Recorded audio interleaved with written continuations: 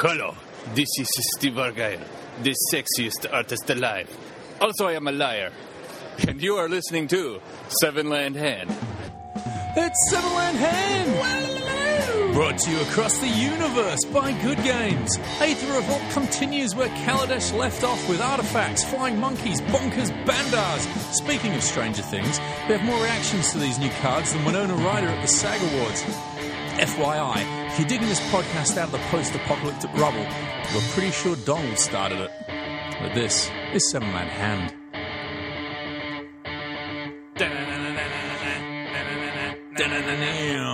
Oh boy. Hey, delightfully tanned, and Aaron. And fresh back from Acapulco. It is Aaron Graham. Hello. Acapulco Aaron. That's what they call me. It is. How was the trip? It was nice. Yeah. The Acapulco bit Was a lie. was cancelled, Yeah. so Yeah. I went to someone's house instead. Is that what you were doing? What was I doing? I think I was doing a fringe thing. Yeah, maybe. Everyone's doing fringe things. Everyone's at the doing moment. fringe things. And that's why we're a Kai down, because Kai is at a Fringe World thing, and that gets me concerned because we were talking about this, weren't we? Where we said what's on everyone else's fringes is kind of where Kai lives. So what's on Kai's fringe? We made the joke that it's just come back to Regular life. Yeah, he goes to a fringe show and someone talks about Kitchen utensils and airplane food and stuff. Yeah, and he's like, Classic jokes. People eat like diced carrots. How dare you? Oh, It's quite. I don't quite use carrots. racy, this I don't Qantas, use carrots like making that. fun of Qantas's food. Ooh. An ankle. Ooh. I'm sure he's having a wild time at it. Actually, he messaged me earlier on, and I haven't fully read it. It might be a message for the podcast. Anyway, so what other things apart from this excursion into the fringe world have you been up to? Well, I just had my first virtual reality experience. In front of the kids. In front of the kids at David's house. Yeah. I tried the Batman... What's the game called? I think it's just Batman VR experience or something like that.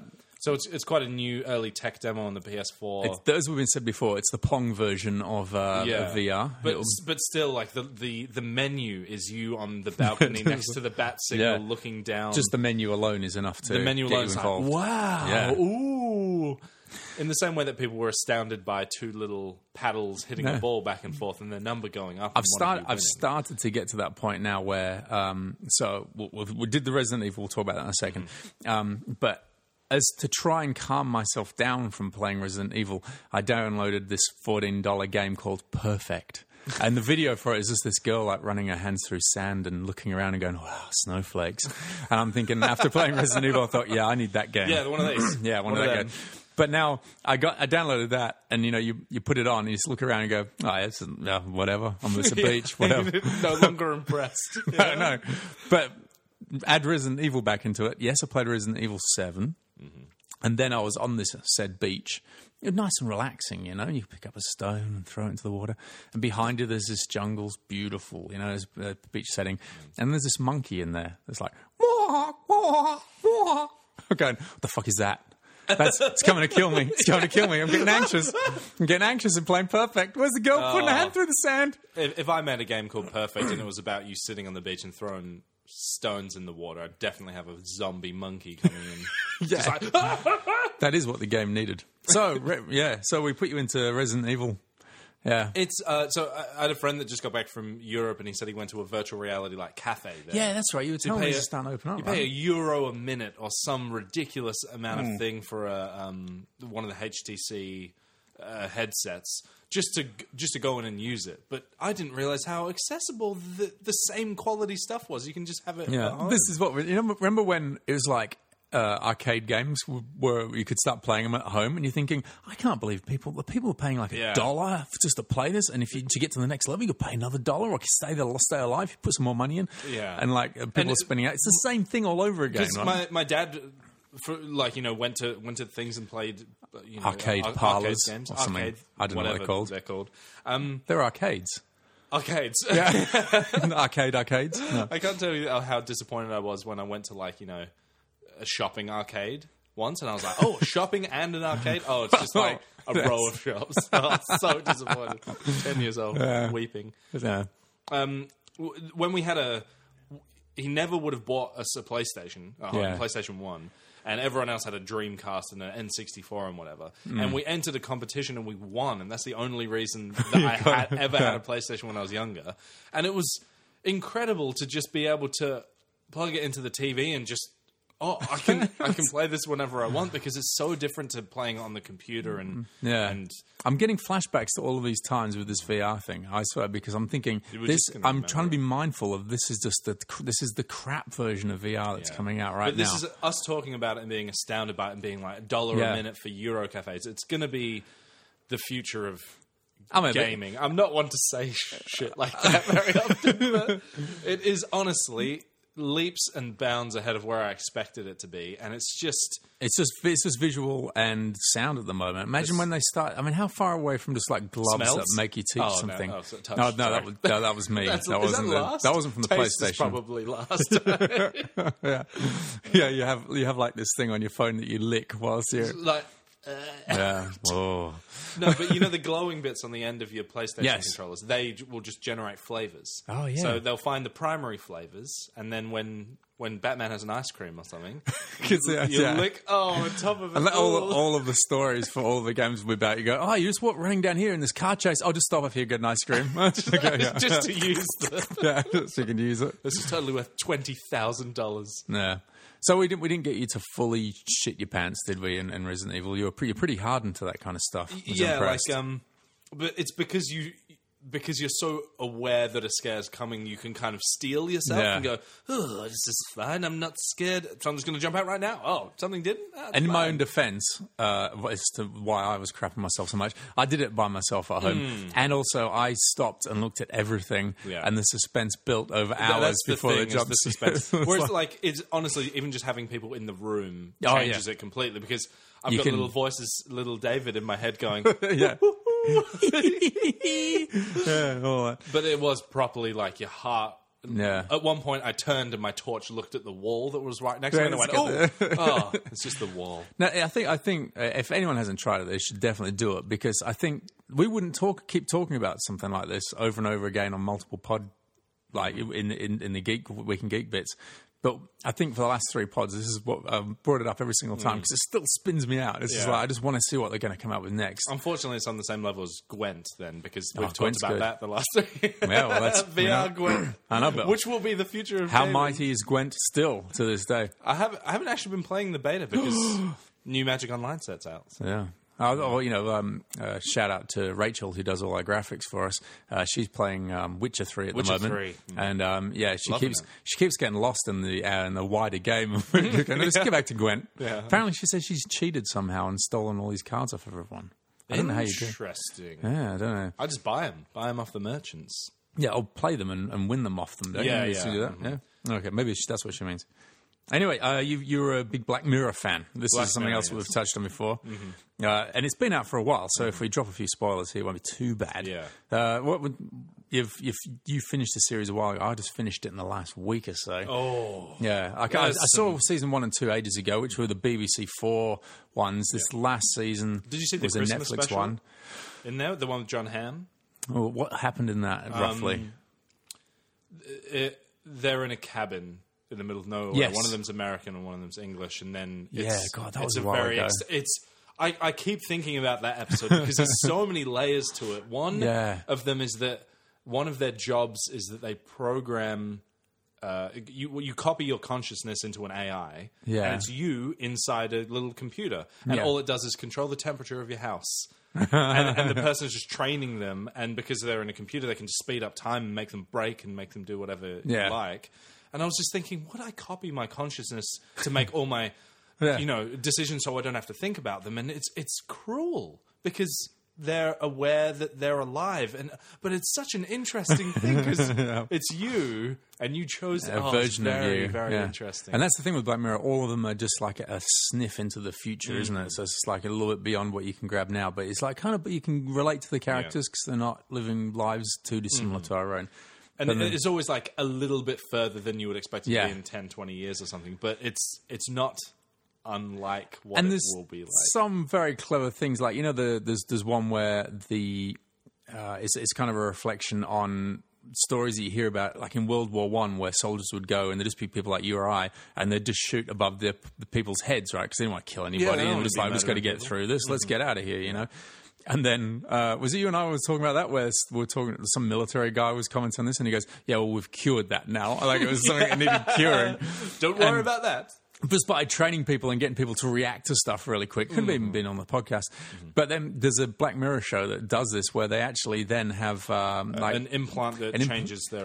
like how they perceive the world around them. So when they see somebody who is the enemy, they see them as like zombie people. But the thing is, the soldiers themselves don't even know that that's not how they really are. So part of their training is... Well, the whole world is really prejudiced against these people, but everyone that's in the military...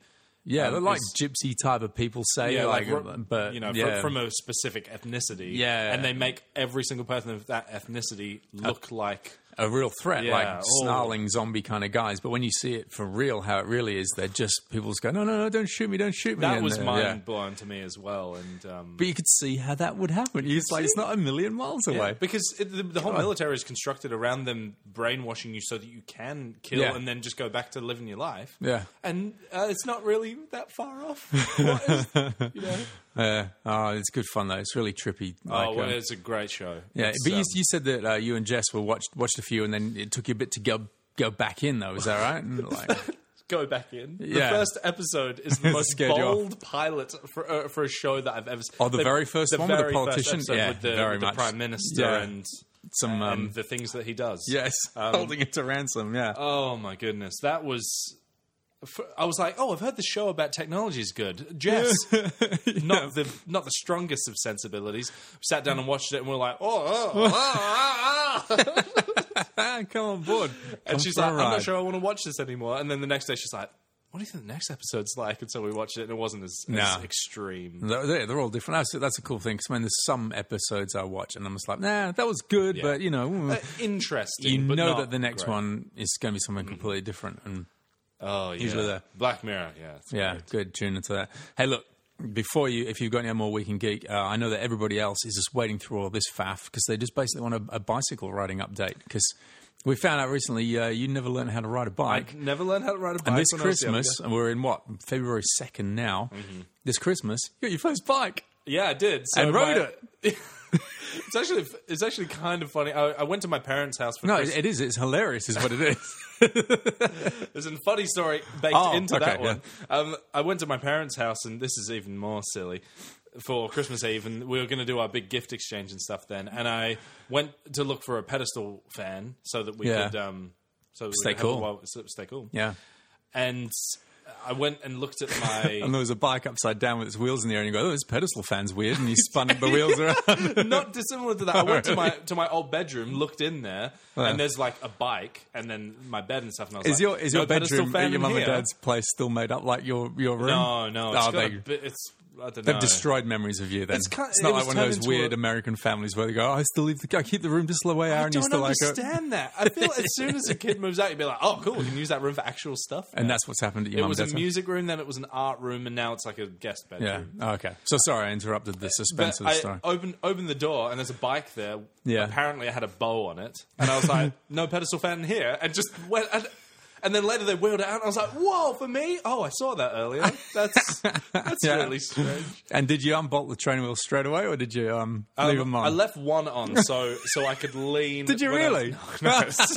I don't know. It still amazes me, like, you know, that you learnt as an adult. So I asked, just like, did it take a bit of practice? What are we talking about? We're talking about an adult I learning how to liken it ride a to bike. my friend who doesn't drive. Yeah. When you get your license past 25, they don't make you do your 25 hours practice on the road. Really? Yeah, they just let you. Oh, have it. I'd rather skip the anxiety and just wait the extra 7 years. It's like, So he could just, like, as soon as he passes his test, he just has to do. So he does have to do 25 hours, but not. He doesn't have to wait a year. oh, he or doesn't have whatever. to have mum sit in the seat Yeah, next to him or exactly. something. I don't even know what the rules are these days. So he gets to bypass that, and that's kind of what it felt like riding a bike for the first time, pretty much as a 25-year-old. I No was just like, trainer "Oh, wheels. this isn't that." Yeah. Oh, I see. If I lean too much to this, I'll lean that way. Did And your then- mum run after you holding the back of your seat? Yeah, whee! Push me down a small hill, a Yeah. gradual hill. Yeah.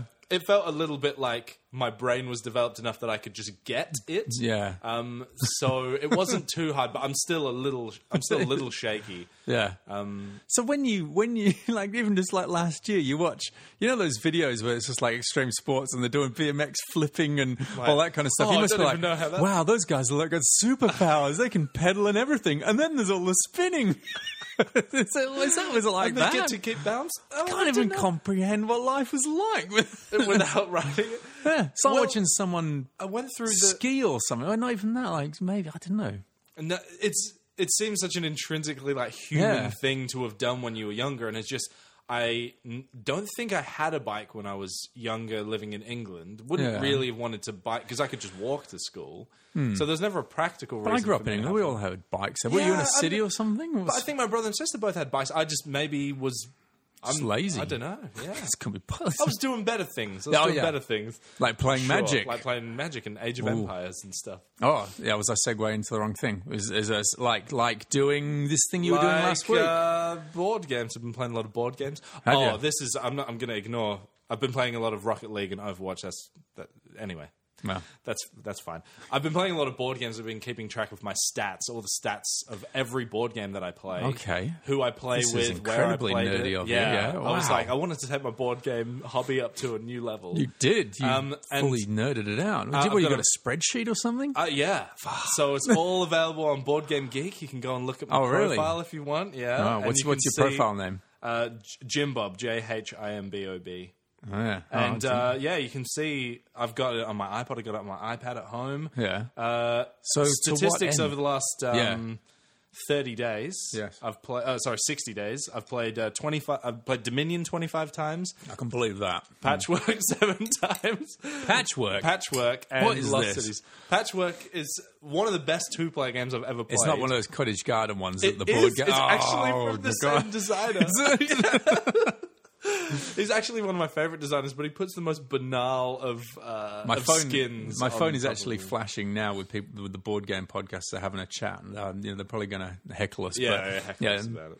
But I'll be very happy to hear that you talk about Patchwork. Yeah, it's a good game. Yeah, it's what happens? So it's 2-player only. Yeah, there's lots. You're trying to build the best and most fantastic quilt that you can. This is the best quilt. Art of Patchwork. You start off with 5 buttons, and then you take your turn by buying one of the next 3 patches that are set up in a circle around the board, and they cost some amount of buttons and some amount of time. And there's only so many spaces on the board before you can't take any more moves, and so you have to balance both your currency and your time. And also, when you buy a patch, you have to place it on your 9x9 grid and Tetris style kind of read what's going to be coming up. Square. No, they're not square. So that's tricky patchworking. Yeah, there's like a Z and an S and a T, and really awkward shapes cost less buttons. So you're rewarded for building like more complex things. Right. And it's got such a weird mix of mechanics, and it is about building a quilt. But it's really like me and Jessica really like about it. She's like, fuck this game! Like, I can't wrap my head around it. She's just raging and shaking her fist at this patchwork quilt building game. This is like gets me back to the VR thing. We've come full circle. Imagine now rewinding. I don't know, like 100 years. People sitting around sewing things together, just going, imagine in 100 years' time, because they were old back then, in 100 years' time, people will just play these on, like, fanciful machines or games or something and pretend, or perhaps a board game that would do a patchwork. No one thought that, ever. No. Except for this guy who's designing all of these games now. Yeah, and he's just loving putting What's his name? It's not Yui Rosenberg. It's Yui Rosenberg, yeah. From the Cottage series. Oh, yeah. Do some patchwork, do some gardening, feed your family. It's a board game. Well, there's a board game in there'll be board game listeners thoroughly excited to hear that we're talking about that. In fact, one of them, I think it's Danul. He sent me actually a soundbite on how to pronounce his name, and I haven't listened to it yet. It's not Danul. I don't know. Maybe I should find it whilst we're doing this. We should play it. I'll see if I can find it as I'm telling this story. He wrote in. He wrote a really nice letter saying about. How he's enjoying the podcast, and he said, he said, I'm into board games, all that sort of stuff. I played Magic for years, and it's just like something I did when I was a kid. But you know what? I tuned into your Magic podcast every now and again, and ... I could see how people that are into magic would be interested in that. So it's really crazy. Yeah, I thought it was crap, but I could see if you were into magic, Yeah. you might listen to some people talk about something about magic. somewhere in the realm of magic. Yeah. Oh, this is going to be incredibly hard. Have you got anything you can tell the listeners whilst I just try to find Donald's soundbite? My favorite new board game that I've played in this since I've started tracking my stats is called Food Chain Magnate. And you are an evil fast food corporation. Like no soup for you kind of guy. Yeah. Soup nut. Trying to advertise and sell as many burgers, pizza, soft drinks and stuff as you can to the people of this little town. Yeah. And you do that by... you start off as the only staff member of your corporate structure, and then you have to hire junior vice presidents, other CEOs and stuff under you that are equally passionate about food, trainers. About money. Oh, about money. And then you employ short wrong. order cooks and stuff. But every time you have to employ them, you have to have them under you in your hierarchy, and you have to reset your management every turn. And this is your favorite new game. This is it's amazing. Wow. It's amazing. And all these games, it's like they go out of their way to make the theme really abstract and weird. Yeah. But or this really is really ordinary. really ordinary. Yeah. Some of them seem to be. Make something really fantastic out of something really ordinary, but all the mechanics of this game were really gripping to me, and it took us about 3 hours to play through, and I loved it. Loved it. Wow. I need to really recalibrate where my gaming ratings coming, because I really like, Vikings! awesome looking, really, escapism, all that sort of stuff. And the more games that are coming out are all on themes where I just go, could do that in real, forget about that game. I gotta own McDonald's. This might work. I haven't even played this soundbite before, so he might just say something really rude and terrible. But, or this is, let's say, it's Danul, Danul. Danul. Like gruel from Ghostbusters. Yeah, You know, Chopin's Danul. Fridge. That's our guesses. This is how he would say it. Danul. Danul. That's much more Australian than I was expecting. Danul. Sorted. All right. Danul. Thanks, Danul. Well, we covered that. I suppose we should start talking some Aether Revolt. That's what it's all about, isn't it? Mm-hmm. Oh, let's do that. Advert. Hey, every month Good Games are offering our listeners, that's you guys listening, a special offer and a chance to win the board game we review. This month, Blood Rage is our game of the month. In February 2017, and while stocks last, Good Games are giving Seven Land Hand listeners 10% off Blood Rage, and by doing the following. All you have to do is say farewell to the farm, because Vikings are actually farmers, Aaron. We learnt in the podcast. And then they went and attacked Lindisfarne and stuff. Yeah. And set sail for your nearest Good Games, where you can announce this month's password. Have you seen my longboat? Ooh, sexy. And get 10% off Blood Rage. So this February... Have you seen my longboat? No, sorry, no, I haven't. Sorry, here's 10%. Here's 10%. Anyway, let's bust the booster. Bust the booster! Here we are. This is the meat and veg, the meat and potatoes, the actual the stuff, the guts of the show, mate. This has been a segment I think with the most traction. Yeah, I think overall because people have been giving me feedback about the podcast. Oh, really? Yeah. And coming in and whenever I say boosters or something, there's always someone nearby that actually goes, "Bust the booster!"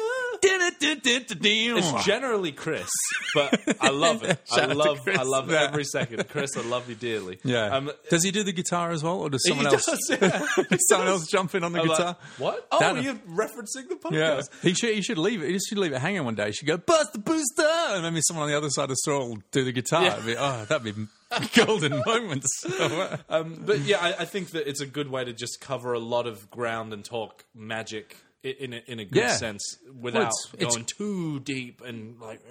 It's grown. It's grown this bit because now we're doing video Buster Boosters. Yeah. Again, so that's a good way for people to be involved. I'm having a nightmare of a time. I updated my computer and just trying to make videos with title screens and get them on there. Oh yeah. Anyway. That was Kai. I turned that up so that we could hear Danil.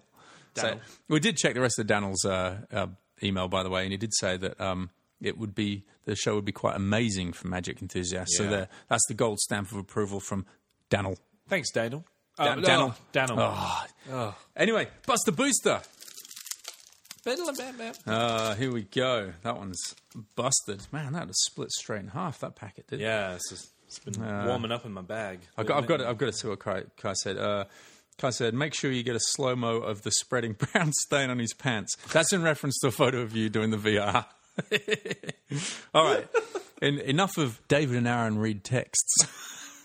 All right. I'll just cast away my servo counter and my forest, which I got.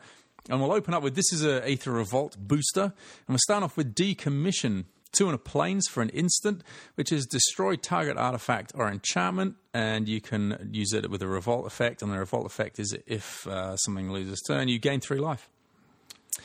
Decommission. Like, the fact that it's an instant means that you will be able to get the life more often, but like you said on the podcast where I wasn't here, you don't want to be jumping through hoops just to gain some life. It's not like the be-all and end-all of this card. Yeah. You want the front end of it, which is destroy artifact or enchantment. And I could see main decking it, but there are actually...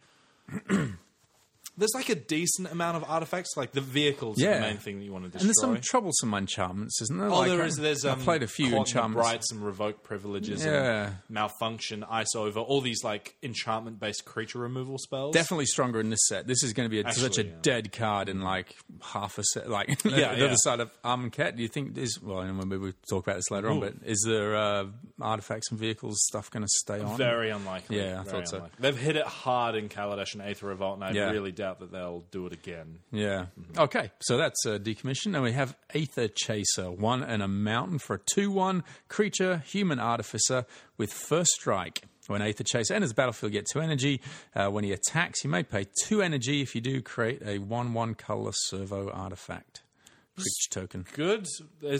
Red is aggressive as normal, and a 2 mana, 2 power first strike creature is going to get through a lot of stuff. Doesn't get blocked by servos. It would have to be blocked by 3 servos for you to even be able to kill it. But it gets shut down by 2 3s and whatever, but then you've already got your servo out of it. And then it's a good blocker. First strike's a good blocking thing as well. So that would be the later game, because this is a really early game. You really want to be hitting this it's on turn 2, 3. I would prefer this to like a 2/2 vanilla, obviously, because it's got the first strike, and then if you ever curve out with this and then a servo and then you have it's just very as far just as an 2 aggressive drops go, filler in that part of the curve, isn't it? But even then, it's not the worst on the defensive because it can block 3/2s and survive, so it de-incentivizes them from attacking with a bunch of their creatures. So it's not even that bad when you're on the defensive early game. Yeah, late game it's going to be like dead a lot of the time, but so are most of your 2 drops. Yeah, sure. This is quite good. Better than a 2. Like the first strike's important because this can mop up servos if they're swinging them with a bunch of them. Yep. Okay. Leave in the Dust. 3 and an island for an instant. Return target non-land permanent to its owner's hand and draw a card. Now this is interesting. When I first looked at this, I was not that impressed by it. Yeah, it seems expensive. It seems too expensive for what it is because, I've paid 1 mana for return creature to its owner's hand before.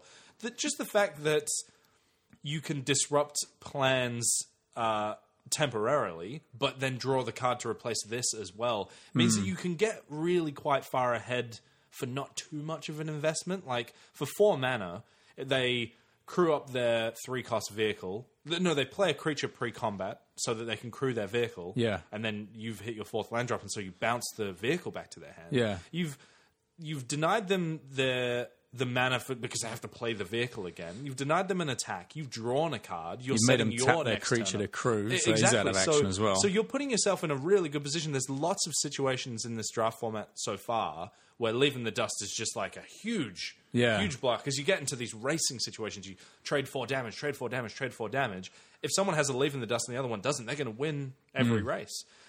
That's not a Daredevil jokester. Yeah, it is at 4 though. I mean, we were saying the first instinct is that it costs a lot, so that also means it's going to be coming in only later in the game as well. But you're happy with this effect later because it replaces again. You draw the card, so you can replace itself, and the later the game goes, the more woofy their cards are going to be. Yeah, so they play some 7-drop creature. and you bounce it to their hand, they've got to waste their whole turn doing it again. What's the end of the battlefield? There's a lot of, the big woofy cards have a lot of end of the battlefield effects. What's the, off the top of your head, like, what is there a lot of cards with end of the battlefield effects Actually, you have to be wary of? The mythic cycle in each of the colors don't have very strong enter the battlefield effects. So the white one is Exquisite Archangel. Yeah. So when you lose the game, instead you don't in exile. It's the black one you got to worry about, though, isn't it? But the black one, even at the beginning of your end step, your opponent discards a card. Yeah. And it's got Improvise, so you can cast it a little earlier, and then you can pay mana and sacrifice an artifact to give something -2/-2. None of these things are like direct enters the battlefield. And it was going to, at the end of your end step, they were going to get that anyway. Yeah. So if you have the 4 mana up, you just do it before the trigger happens and you bounce it back to the hand. They've wasted 6-7 mana. Okay, so Leaving the Dust, not as bad as it Not as bad as it looks. I'm still not ever first picking it. This is another one that sort of fits in with the rest of them, actually. Just Natural Obsolescence. It's the green, one in a forest for an instant, put target artifact on the bottom of its owner's library. Sort of the same sort of effect as Decommission, but in green. I like Decommission better, again, because, like you said, the prison enchantments that shut a creature down. Yeah. As opposed to Obsolescence, where I've had this main deck a couple of times and I've just had to target a servo because they don't have anything else in place. They double block and I'm like, oh, put that servo on the bottom of your library.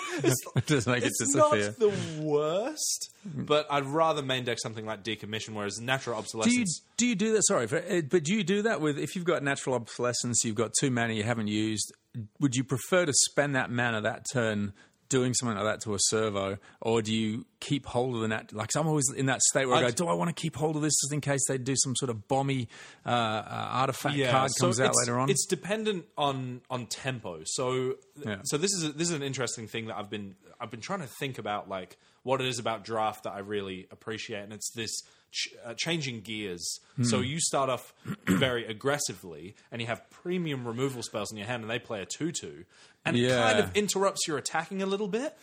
I'm just going to burn that with a premium removal spell because it puts them under the pump, and it requires them to come up with answers for your board. You're saying that's because the format of draft in where we are now in Aether Revolt is just that is racing. It's racy. So it's not racy. It's racing. Oh, it's racy too. It's also racy. Yeah, we'll get back to Chandra's cleavage and the. Goodness me, what happened there? Unnecessarily. When I unfolded that 6-foot playmat, I was just like, unnecessary boobs. Oh.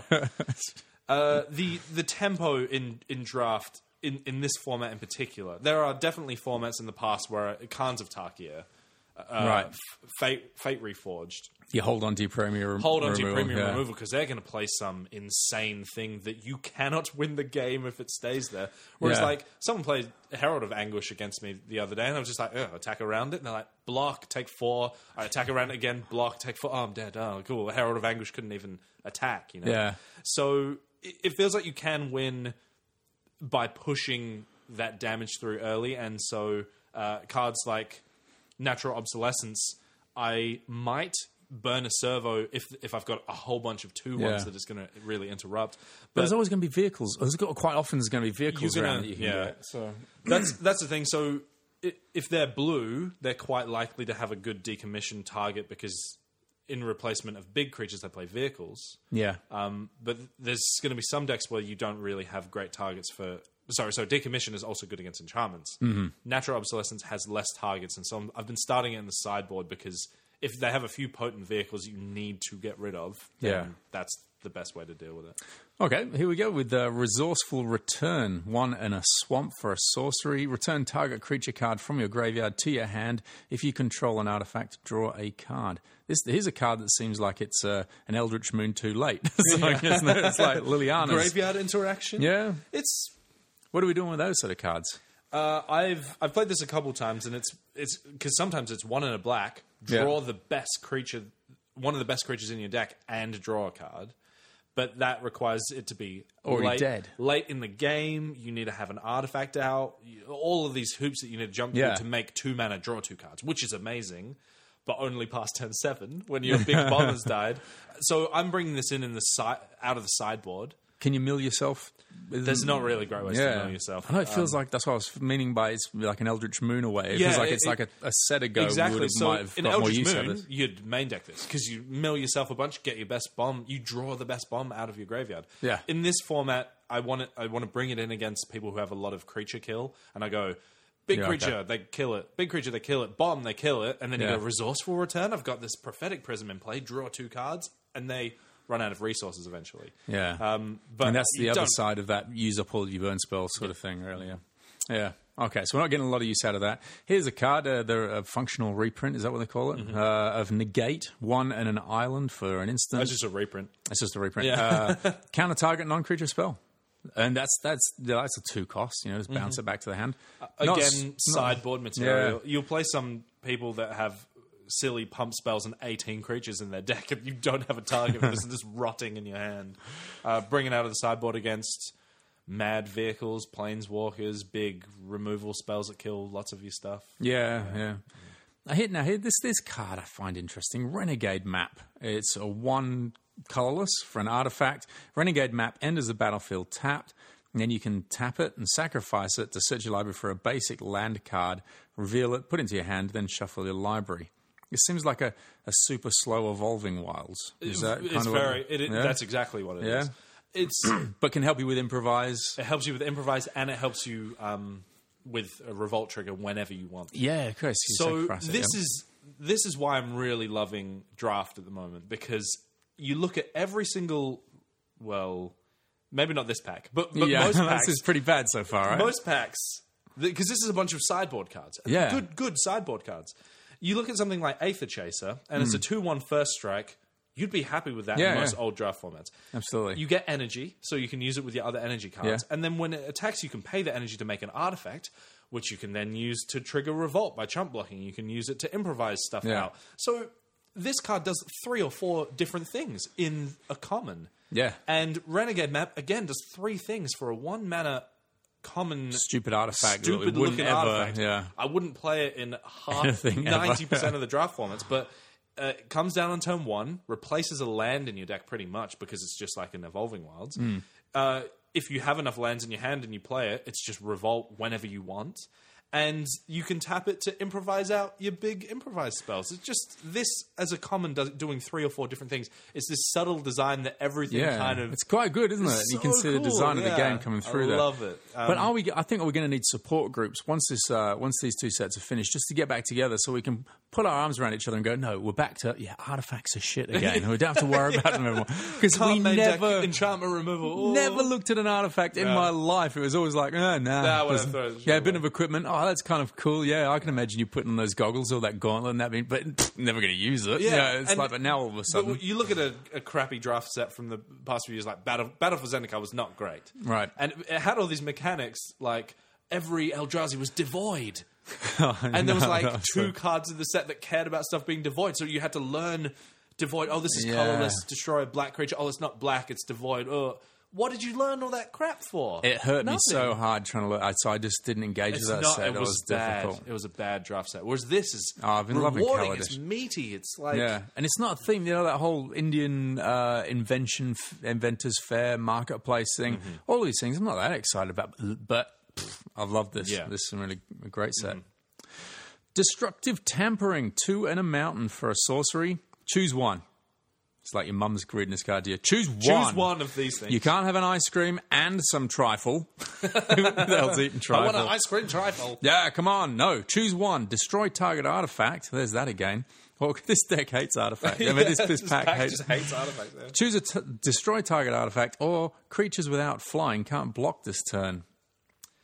Creatures without flying. Okay, yeah. So this is a really interesting card. So no, this is a dumb card, surely, right? It's it seems bad. It seems bad. Well, okay. Look, we've just had, just before you prove me wrong, we've had cards already out. Oh, I suppose decommission costs you 3, and that's destroy artifact or enchantment, and then you get yeah, keep going. you're paying too much for either side of this, yeah. And so you'd never ever play 2 and a red destroy target artifact sorcery, and you'd never play 2 and a red creatures without flying can't block. Yeah, because these other ones are instant as well. Yeah, yeah, they're all instant, so they give you a chance to mess with with combat or Yeah. whatever. So Destructive Tampering is kind of like two crappy cards pasted together, At and twice the suddenly price. it's like, all right. Really? So I've actually played this quite a bit because split cards give you a lot of options, and I like my draft decks to be able to Yeah, sure. to cater to whatever. So I'm ahead on board, got some creatures and stuff, but they're finally stabilized with a thing. If I can pay 2 and a red and make them not block and kill them, that's awesome. Yeah, If but I'm that's- behind, getting beaten Yeah. down by this, yeah. these are both situational. yeah. If I'm behind and getting beat down by Renegade Freighter or the new Untethered Express or something, Yeah. suddenly my thing that is only good when I'm ahead can also help catch me back up by destroying one of their artifacts.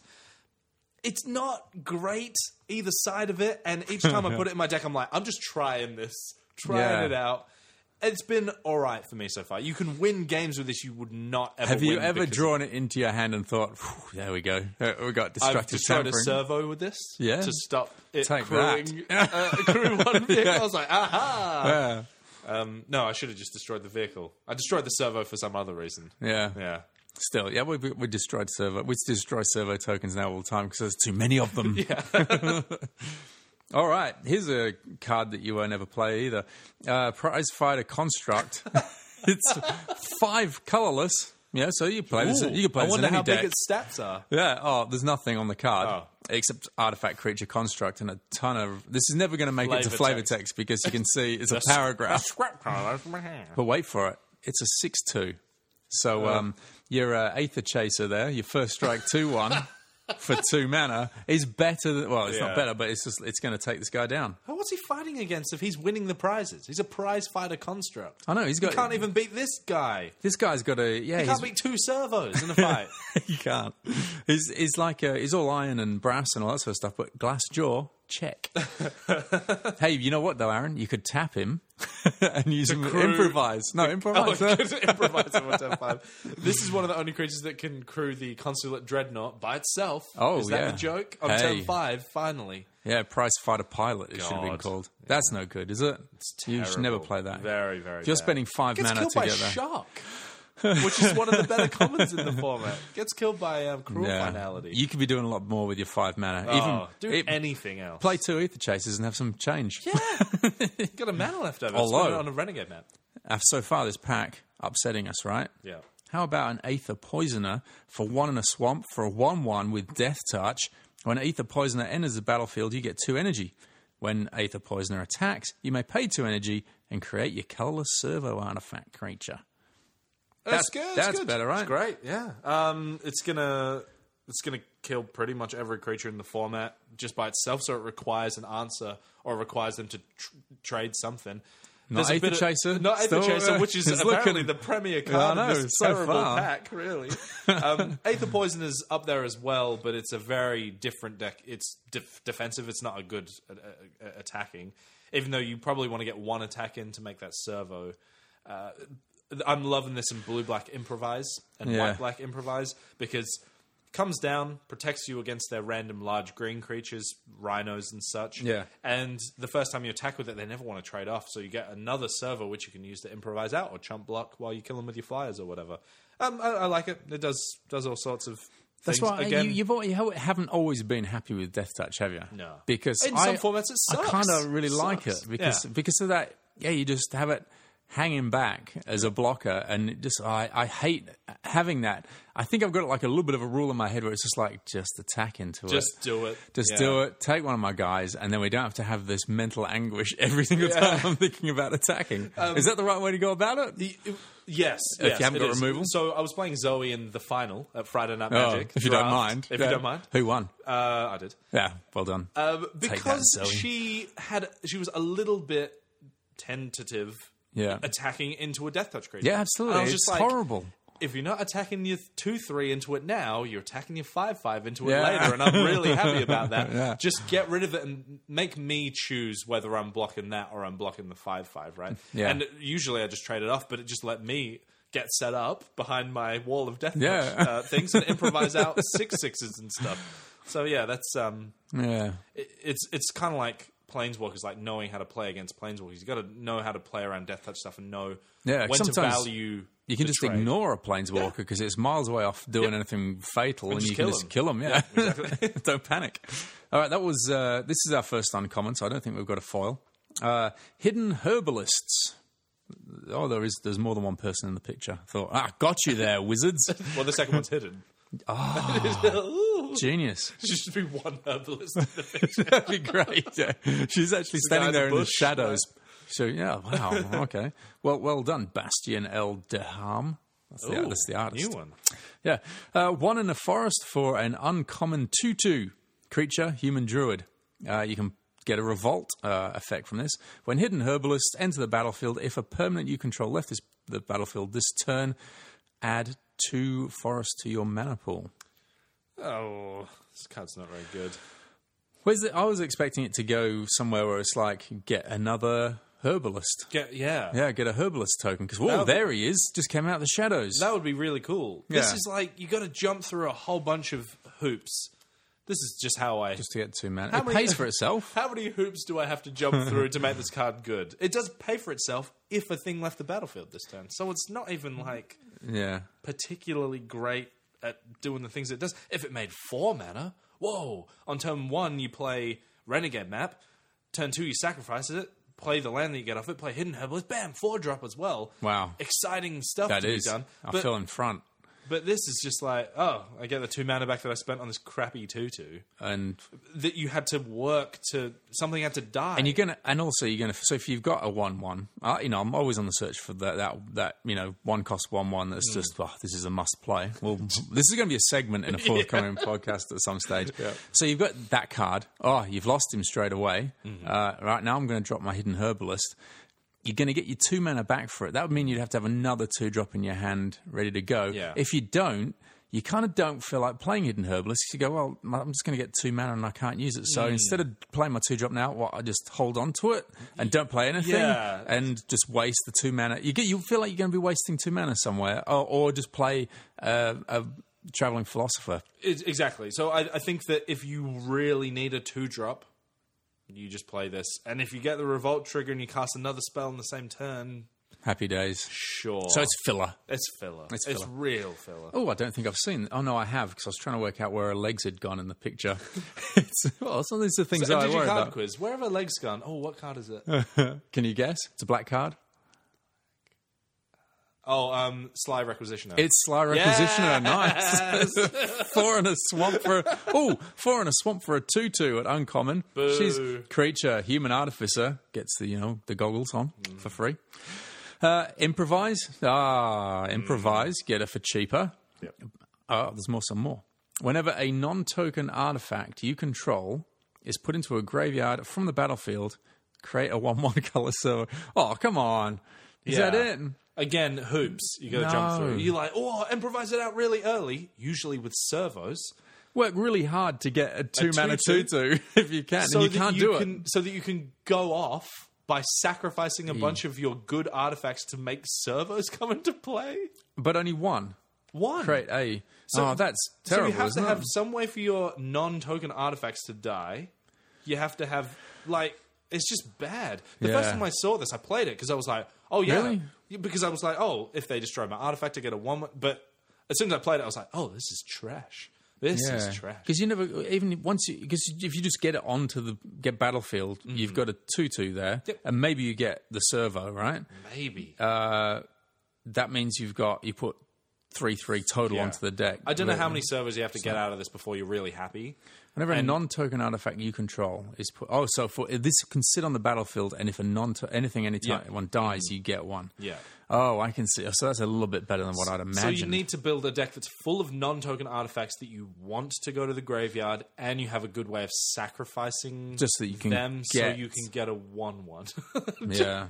Yay! It's a lot of work. It's a lot of work. It's not worth it. And the improvise is just not enough of a payoff. Yeah. To get a 2/2. If it was a 3/3... Nearly as much work as trying to figure out where her legs had gone. It's her left legs just swung back and out of view. It's fine. It's fine. She's just draped over the frame of the card. She's very, very hippie. All right. not good. Is this our second uncommon? Or That's the second one. Oh, okay. Yeah. And, Herbalist no, we is don't the have. We don't have No a foil. Okay. Our third and final uncommon is Pacification Array. Pacification Array. Pacification Array. Hooray! Pacification Array to you, sir. This is that dude that got electrocuted when in Yohini's story. Yeah, that the dwarf man. Yeah, after he transformed from the chef into this guy. It's because the pictures never align with the story. Pacification Array is 1 colorless for an uncommon artifact. Pay 2 more. Tap it. Tap target artifact or creature. This card is amazing. It's really, really good. Is it? Really, really good. 2 tap.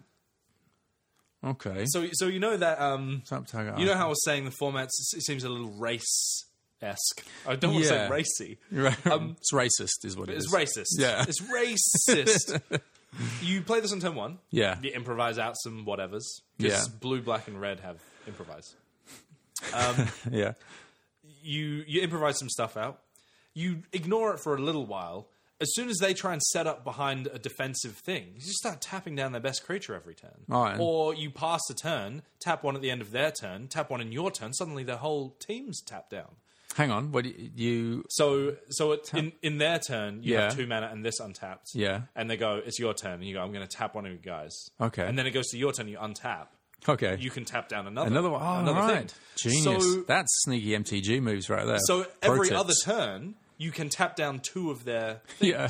Right. And so this helps you in both aggressive decks because you tap down their best blocker and then they're like, oh, I've got to make bad blocks and stuff now. It helps you improvise out the spells. And then if you're defensive, you could... This good is late like a game as removal well, isn't spell it? that you can... Yeah. Late game, you don't want anything other than this. Yeah. Because they play a bigger creature than the one they have on the board. You tap that instead. Yeah. So it's like a removal spell that you can keep pointing at new different things. Yeah, and it you- doesn't trigger like revolt stuff for them either because doesn't- it's still sitting because there. it's not killing things. Okay, yeah. So it kind of does a lot of different things that you want it to do while just tapping down their best creature every turn you have 2 mana available. Yeah, and if they don't have anything, you can use it to improvise your way into your own cards. Yep. And- well, okay, yeah. I'm loving this. Loving this card wow. so far. All right, so is that winning the It's because it's colorless as well. yes, of So course. it goes into all sorts of different decks. Okay, so we have a rare. It's a red rare. It's Quicksmith Rebel. 3 in a mountain for 3/2 rare creature, human artificer. When Quicksmith Rebel enters the battlefield, target artifact you control gains tap.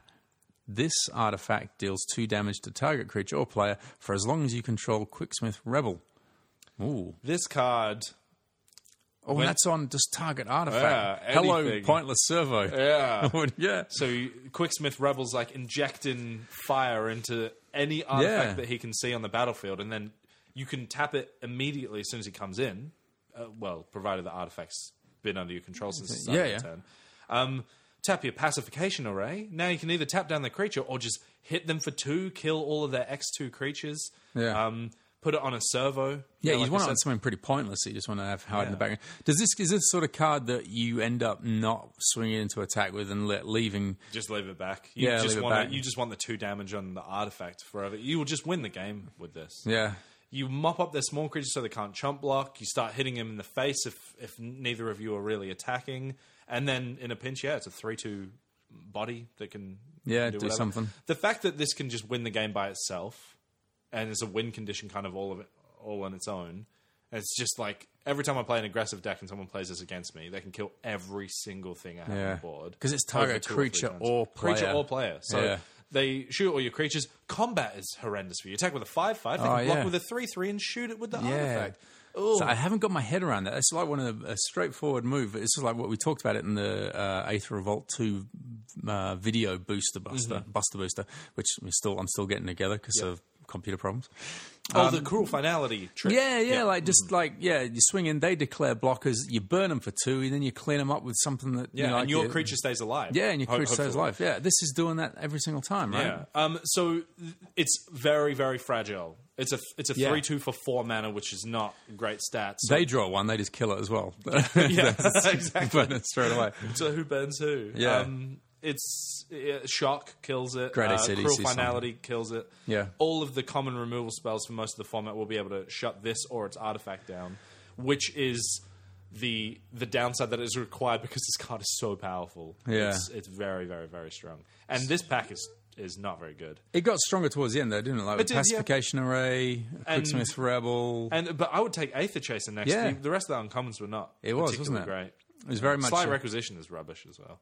Yeah, that was terrible. I mean, I suppose be mindful that no matter what happens in this draft with this pack, there's going to be a lot of artifact removal sitting around the table. So, I guess if you end up going artifact heavy, be prepared to get burnt by everyone that you play against. Yeah, that's true. There's a lot of artifact removal in this draft, it would appear. Yeah. All right. That was... keep an eye out for our video Buster Boosters. We'll try to do them a little bit more often. Yeah. All right. Well, that was Buster Booster. All right. Welcome back. This is a Aether Revolt set discussion. Discussion? Well, yeah, sort of like proper, because you're here, because Kai and I did it last time, which was, something occurred there. And you left us an envelope. I did leave is it. a bit of a reflection on the last Magic one. I think that was episode 84.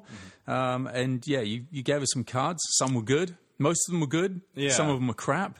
And we had to brown trouser our way through making some decisions. Overall, you did very well. 7 out of 10? 7... 6.5. As in how many Solid cards you 6. got? No, No. your analysis is like a 9. Oh, yeah, and Kai's is like a... 2. It's like a... 1. It's like a Wasn't good, was it? 6 or 7. 6.5. Take that, Kai. Strictly because Kai was looking at a lot of them from a constructed standpoint. Yes. And also I've talked to you a crap load on this podcast as well. Yeah, exactly. And so Kai's been at it a lot less time than us. And so some of the ideas that he has about why a card is good or why it's bad, I would never think about it in that kind of sphere. So it's the context of the format that you're playing. Yeah, exactly. And so if you haven't played a lot of Draft and you read something like Caught in the Brights, which is one of the cards that was on the list, it's probably the best white common in the set. Yeah, I think I referred to Caught in the Brights as a 2 and a planes for an enchantment aura. Enchanted creature can't attack or block. When a vehicle you control attacks, exile an enchanted creature. I think I referred to it as like a slow motion removal, but it's not even that much, is it? It's like because the initial effect is quite powerful. Exactly. And so Kai was a little caught up on the how often, like he did the correct analysis, which is how many hoops do you have to jump through to make this work? Yeah. And it's like, if my end goal is to exile the creature, I have to have a vehicle, I've got to crew it, I've got to have a creature like that they want to do.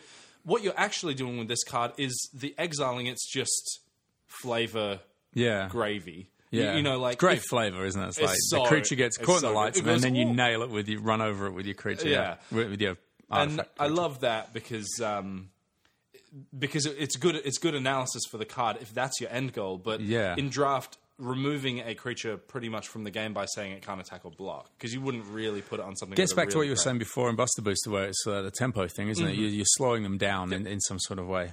Yeah, and this is 3 mana. It's a little pricey for something can't attack or block, but that's the price you pay in Draft. If you have something like Gifted Aetherborn, which is just going to attack, gain them a bunch of life, or death touch any of your creatures to death, and you put Caught in the Brights on it, there's nothing they can ever do with that card now. Yeah, you can't even tap it to get an effect. You can't tap it to do something. I suppose it's that. So when you're evaluating a card, you've got to be mindful about what you want from it. It's like that thing where you get caught up in when you first start and you're very conscious about what life you can get, because that seems important. Yep. So you play a card. How you win or lose, right? Yeah. And there's going to be an effect where you get 3 life out of it. 9 times out of 10, when a card's got that on it, you don't really give a shit. It's just sort of incidental life gain's good. So okay, that's interesting. If it's free, and so this is great because every now and then you attack with a vehicle and it's removed permanently, and so they can't blink it or destroy the enchantment or something. But this does. It's not fantastic because it does open you up to someone going destroy target enchantment in the middle of combat, and they can block with a creature they couldn't previously block. With. Which is why the vehicle thing is good, but it's just extra on top of the can't attack or block. That's why this card is good, and it's why I'll play it. I'll play pretty much every copy I can get my hands on, because you just need to remove creatures. So do you want to go through these maybe one at a time, or you got your own? I'll go through them quickly. Okay, so Kari Zev. Doesn't read Monkey Maker. The Monkey Maker. Legendary creature, human pirate, 1/3 with first strike and menace, and when it attacks, you put a 2/1 monkey legendary red monkey token named Ragavan onto the battlefield, and you exile at end of combat. So many words. And that costs you 2 mana to kick all that off. 2 mana, yeah. So I've played with this card a little bit. I've had it in a couple of drafts now. Yeah. Blade on turn 2, you're attacking for 3 with impunity a lot of the time. Yeah. And if you get a couple of hits in, you're pretty happy with it, and then you just leave it back as a blocker. It's also a good It's got revolt. menace as well, so it's like an evasion in a way, Yeah, right? so they can't ever attack with one creature and then play a creature post-combat because you're just going to hit him for another 3. Yeah. Usually they can block the monkey, but then you're enabling revolt and stuff and getting 1 damage in for free. Yeah. So it's just a good and the aggressive- monkey's gone anyway. It's just Monkeys. really... Yeah, so pain. even if they block it, you don't care because you're just going to make another one next turn.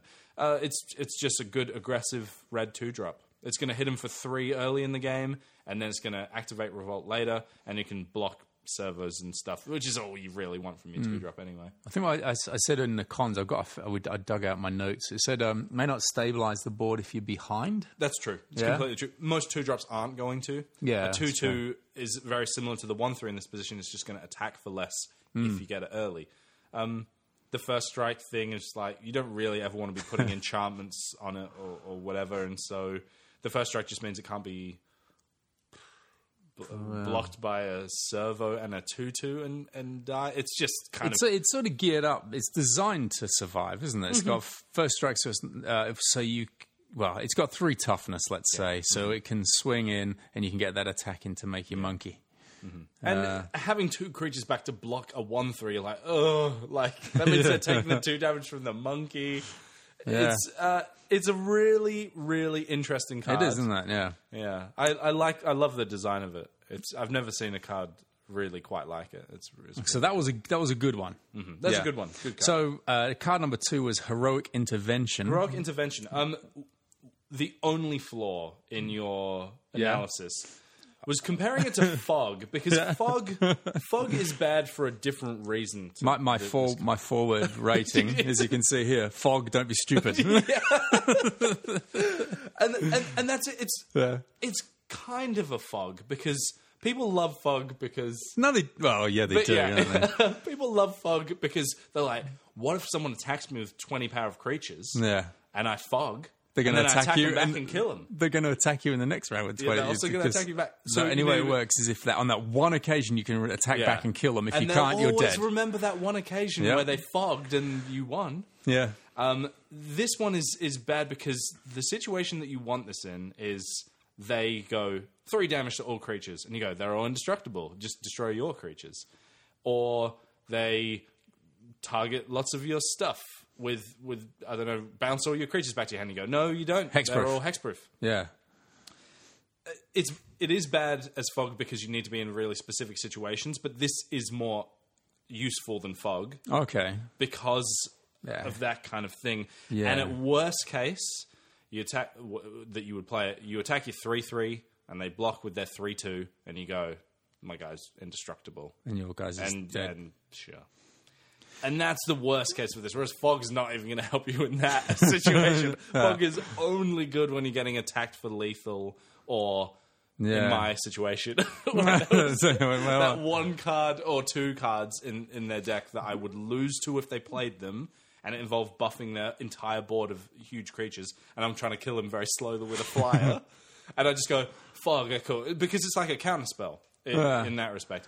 This is like a counterspell, and if we're not playing Negate in this format, we're not playing this. You know, there's a huge situation brewing in the political horizon where the board game team, maybe not Matt, definitely Jamie, is so, and Kim Breback, the designer of Monstrous, are totally. We love Fog. Fog is a great card. I'll fight him. I know. I'll fight him. He Bring keeps him on. he keeps dropping stuff. He dropped something in the last episode. Jamie was just sort of like, "Yeah, Fog's a great card." So we need to set the record straight. Yeah, I know. We weren't even talking about Fog. It was just more like talking about Vikings maybe. And the Fog is Fog's a great. I love Fog. Fog's a great card. Oh. So we're going to have to settle this once and for all somehow. So Heroic Intervention, okay, but really never great. Okay. I would bring it in out of the sideboard against a thing that deals lots of damage to my creatures, but even something like your Henny's Expertise, all your creatures get -3, this won't save them. It makes them indestructible and hexproof, and your Henny's Expertise doesn't target. And So if it says gives them -3 until end of turn, that's got it's not destroying them or giving them damage. They're still dead. Yeah, so the because, indestructible doesn't. it's a But it'd be different hexproof though, wouldn't it? Doesn't that? So End of the no, so battlefield. hexproof. 'Cause it's not a target. Hexproof can't be targeted. So if something says target creature gets or 3 target creatures get this, if you give them hexproof, they can't be targeted by things that say target anymore. But if it says creatures get, If it says all creatures, Yeah. it's not targeting them. And if it said 3 damage to all creatures, then indestructible works because 3 damage. The damage. if we're going deep on it, the reason that creatures go to the graveyard is because of a thing called state-based actions. oh boy, So SBAs. the game SBAs. So the game is constantly checking to see whether any state-based actions Right. have changed. One of Yeah. the state-based actions is, does this creature have damage on it equal to its toughness or greater? Yeah. So if it's a 3/3 and it's got 3 damage marked on it, before either of us can do anything else, goes to a graveyard. Okay. Because it has damage marked on it. Yeah. Also, if a creature's toughness would ever be 0 or less, Yeah. put into a graveyard before either of us can do anything. But there's 2 different scenarios there regarding indestructible. Exactly. Right. Exactly. Indestructible means the first one doesn't count. So lethal damage on a creature now doesn't kill it. Whereas if a creature's toughness is ever 0, it cannot stay on the battlefield for pretty much any reason. Yeah. So that's why it doesn't work against your Henny's expertise. But it's like... Hey, people, gather round. Fog, don't be stupid. that's my short answer. No, but I see there's some actual viable uses there. But yeah, for sure. something that you were very close to getting on was it's very similar to Blossoming Defense. So Blossoming Defense is target creature gets +2/+2 and hexproof until end of turn. Okay. That actually means that if you're attacking and they block with a 5/5 and you've got a 3/3, you can actually kill their thing. This doesn't give you any power or toughness boost, so you're not going to win fights you weren't pretty much already going to... Yeah. Yeah. Okay, card number 3 that you picked for us was Whir of Invention. That's X and 3 islands for an instant, which you can cast for Improvise. Search your library for an artifact card with converted mana cost X or less, put it onto the battlefield, then shuffle your library. Very nice picture. Really nice picture. You hit the nail on the head completely with this one. You are overpaying for anything that you get out of your deck. Right. You want to get a 3-drop artifact out of your deck, you got to pay 6 mana for this. You already have 3 artifacts in place, so you can improvise it for 3 mana, so you can get a 3-drop artifact out of your deck. Yeah. The only reason I would play this is if I had a masterpiece. Invention, and it's going to win me the game by itself. Something like Sword of Feast and Famine. Right. Or any one of the swords. Have you drafted a lot of those? I have not. No. And then if I have, it's very unlikely I will get a Whir of Invention. Yeah. And they'll be like, oh, I really need to play this Whir of Invention. Right. You're just paying too much for it at every point in the curve. Yeah. Kai might have mentioned Lotus Petal and things that cost 0 in Modern. Yeah. And in constructed formats, this might see some play because then you can search up whatever you need. You can have it as a one-off in your deck, and you're trying to get it with Whir of Invention. But Oh, I see. So you could just pay 3 mana and go hoik it out and get anything. But It's it's 0 just- cost stuff. Yeah. But this is just, you're paying so much. You're paying You get- 3 mana to get a 0-cost artifact. you get your Ornithopter out there for nothing and do nothing with it. your masterpiece on it. Flying 0/2. Yeah. Ooh, now, pretty. They got a 1/1. And the got a card's Whir of pretty. You got a pretty board state. You know, you talk about tempo and that. Foil Whir of Invention. Get my masterpiece Ornithopter out of my deck. Oh, what? You got a 2/2? It's not very Yeah. good then. Oh, dear. yeah. Card number 4 was Scrapper Champion. So he's a 3 and a mountain for a creature, human artificer. He's a 2/2. He's got double strike. I'm in this. I think this is one of my favorite ones. I think. Yeah, I've got no negatives on this. Yep. When Scrapper Champion enters the battlefield, you get 2 energy. Whenever Scrapper Champion attacks, you may pay 2 energy. If you do, put a +1/+1 counter on it. Full stop. Not until end of turn. So silly. This card gets out of control really quickly. Like you said, there's barely any negatives to this. This is uncommon. If this was a rare, you'd be like, whoa, yeah, cool. First Yeah. pick in that bad boy. But on his first attack, he's going to be hitting you for 6. There's a 4-drop. This is going to get out of control because you cannot catch up to this No, guy. you can't catch up to it. He's going to hit whoever you throw in front. He better have more than 3 toughness, otherwise he's just dead. There's a theory I've been bandying around. Go It's on. called critical power and toughness of a format. CPT. CP and T of an F. CB&T of an F. Yeah, The I think I've critical read the thesis. Yeah, And it's... I'm glad. There's one don't reader. test me on it though. Yeah. It's... I have a... I liked it. Theses have likes, don't they? Yeah. Yeah, sure. Same, yeah. Yeah, How many likes did your thesis get? yeah. It's got 2. Me, a self-like, which Mum. is frowned upon. In the thesis, Mum in liked the it. She world didn't of understand theses. it. Yeah. My thesis is... Yeah. My thesis is... Critical points. Critical power and T. toughness. Critical power and toughness. Critical power and toughness Yeah. of a format is based around where the common removal is. Yes. No, I know where you're heading with this now. all yeah. of the common removal in this set. So let's look at Cruel Finality and Daring Demolition in black, Right. which is a creature gets -2/-2, Yeah. and just destroy target creature or vehicle. Okay, this guy's looking weaker now when you say stuff like this. Red, Shock, and Chandra's Revolution. Shock costs 1 mana, Chandra's Revolution costs 4. 4 damage to a creature, tap down a land. That's a bit different though, because you're doing 4 damage. That's different to critical power and toughness. If everything is what you're saying is like if the mean removal across average removal across all colours is 2. Yep. If you've got a 3 toughness creature, happy days. Yes. As soon as you fall in a 2 toughness, you start pooing your pants a little bit. Exactly, yeah, because anything's taken down. every card that they're sitting on, they're waiting for something to kill with their common removal spell. Hello, Scrapper Champion. Hello, Scrapper Champion. I'll You take have a him down. massive target on your face. Yeah, yeah. This card's so good because... let's keep talking critical power and toughness. Yeah. All the enchantment removal still hits it. Caught in the Brights. Revoke privileges from Kaladesh.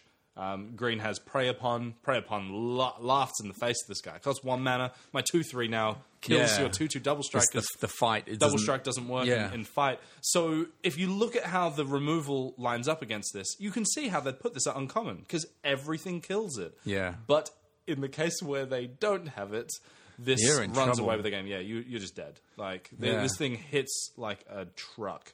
So you just play it on turn 4 and hope they just don't have that removal spell, or they burn some premium hits removal. smacking away. You're going to do a lot of damage if they don't have it in the hand before they get it. Oh boy, number 5 was this one was a bit obvious, wasn't it? 5 for Consulate Dreadnought. He costs you 1. Happy days. 7. Is it 7-11? 7/11. We've done all those jokes. Yep. Artifact vehicle, but then here's the crunch. His crew is 6. Crew 6. Yeah. You should never put this in your deck. No. Because if you have 6 power of creatures out, probably attack with those. Yeah, I reckon. And I could see this maybe... Oh. No, you couldn't. No, I don't think you can't can. do it. If you had 4 of these and 4 siege modifications. Siege modifications is the only really saving the only to way this. to go. But maybe aerial modification as well, which is it gets +2/+2 and flying. yeah, but then you get into all those. If I've got this card and I've got this card and they're all still alive and in my control, Yep. this is an amazing card. But there's probably other ways It's to even get. still not amazing. Ugh. With those 3 amazing cards, you could have 3 other amazing cards that could be hitting for 7 and doing other things, perhaps. And hasn't critical even power and got toughness. evasion. You think Doesn't even have evasion. Yeah. something that big doesn't have trample or unblockable. If it was unblockable, you could work hard to make it work because it's 7 unblockable damage that you couldn't have got through with your 6. So you're always power hoping of for that vehicle. other enchantment to give it some kind of evasion, and then But even First Strike doesn't help. It still gets blocked by Servo. yeah, and and yeah, and like you said before, if you're crewing it for 6 without the siege modifications bypass, the other 6. Yeah, it's just Yeah. this is not ever anything you want to be doing. Good news, kids. The rest of the cards are goodies. So we've got the 3 bad ones were Heroic Intervention, Whir of Invention, and Consulate Dreadnought. I'd like to point out Heroic Intervention and Whir of Invention were very difficult to say. Got confused. Heroic Intervention, where have I've been practicing over the last month. Airdrop Aeronauts, 3 and 2 planes for a 4/3 at uncommon is a Dwarf Scout. Everyone loves a Dwarf Scout. He's got flying. See that? Evasion, Consulate Dreadnought. Take that in the face. And you revolt, you get a bit of incidental life gain, but 5 life. 5 life is a lot. It is a lot That's of a life. lot. That's a quarter.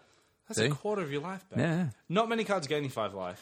No. But that's not really why you're playing this card, which is... Yeah, end goal, remember? Yeah, your end goal is to kill your opponent, not to gain Yeah. the most life that you possibly can. And for a 5 mana 4/3 flyer, the fact that this, like I said, if you're trading damage back and forth with your opponent, even if one of you is the aggressor and one of you is behind, you can still activate Revolt somehow with this, say with Unbridled Growth, which is one of the other cards that we're going to talk about. Yeah.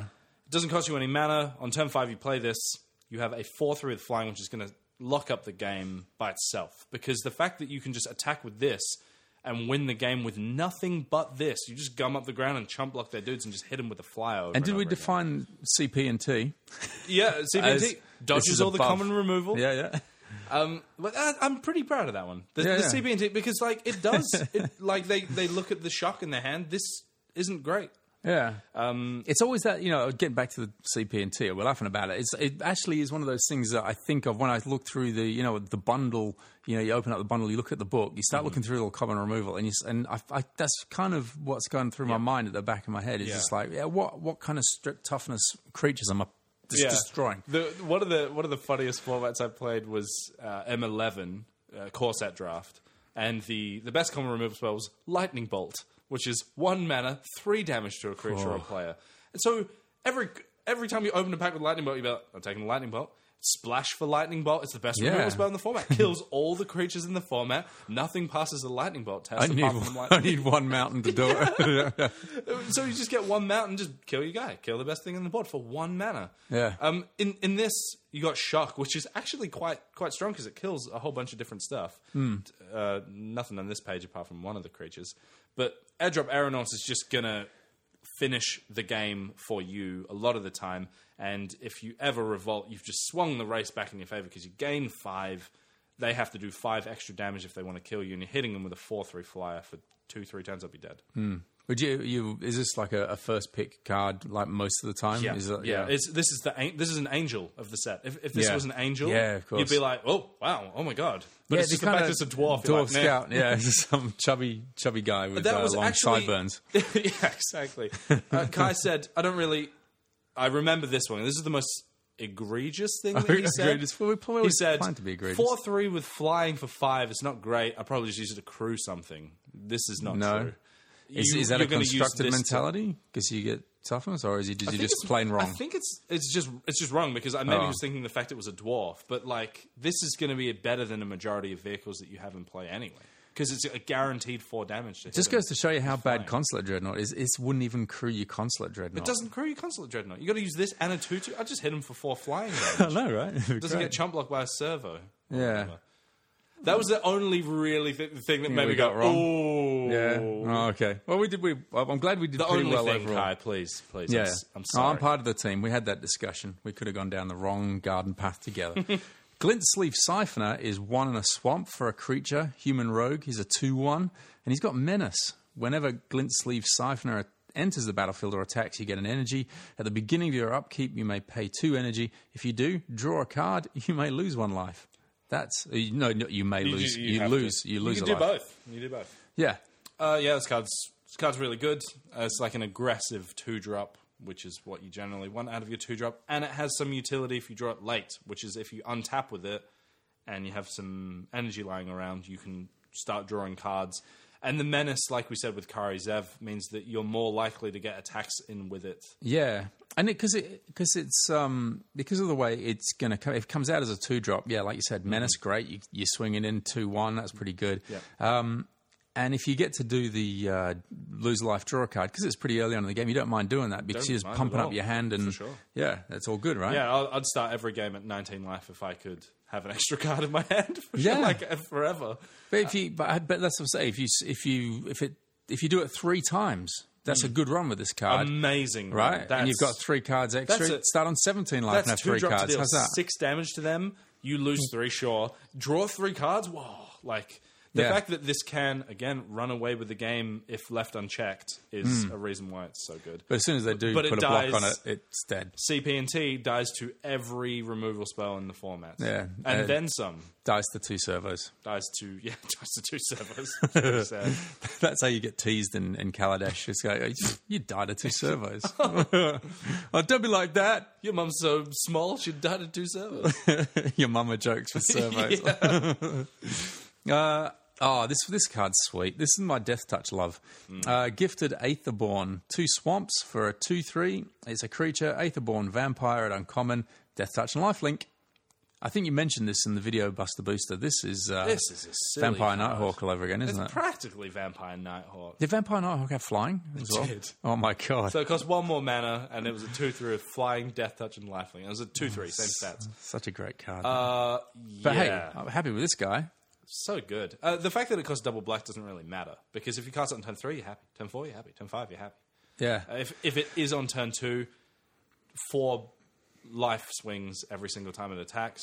Yeah. Doesn't start getting blocked until later in the game. And then Gums up the board if Gums up the board. or gives them something to think about, like we were saying Yeah, before. kills a stops 5/5. stops Zoe from winning the draft because she's staring it down, going, "I don't want to take. I anyone." don't want to. I don't. Yeah. I don't want to deal with that guy. Yeah. It's no, it's not a guy. Sorry, it's a they. Isn't it? Because It's a they. Born, Oh, yeah. So hard to talk about. It's the worst experience I've had with this card so far. I was like 2/3 Death Touch and Lifelink. Sure, I'll just trade my 3/3 off for it later or something. Started stacking counters on it. There were green-black counters deck with Binding Constrictor. 3/4. Okay, I'll trade a 4/4 for it. Oh, it's a 4/5. Oh, I'll You're double. chasing it I'll down. double block it with 2 3/3s because it has Death Touch. It kills both of them regardless. Yeah. So you can't ever. And it gives them the lifelink It gives whilst them it's the life happening. back as well. Like, every time you think about it a bit more, they gain another 4 life. Yeah, This that's card is, it's a freight train. It really runs away with the game if left unchecked, which is something that's so good about all these. We'll talk about ones that don't run away with the game, but Yeah. I like to think I Gifted really Aetherborn- value stuff that can just do a lot of work by itself. And the picture, he looks like he's spilt his bowl of soup on the table, and he's just playing with his food now because he Yeah. goes, "I can't eat this. I'm just going to splash my fingers in it." Yeah. Aetherborn don't eat, do they? Don't they? Well, I don't think they. Yahini's Yahini's eating people, eating through people. illegally.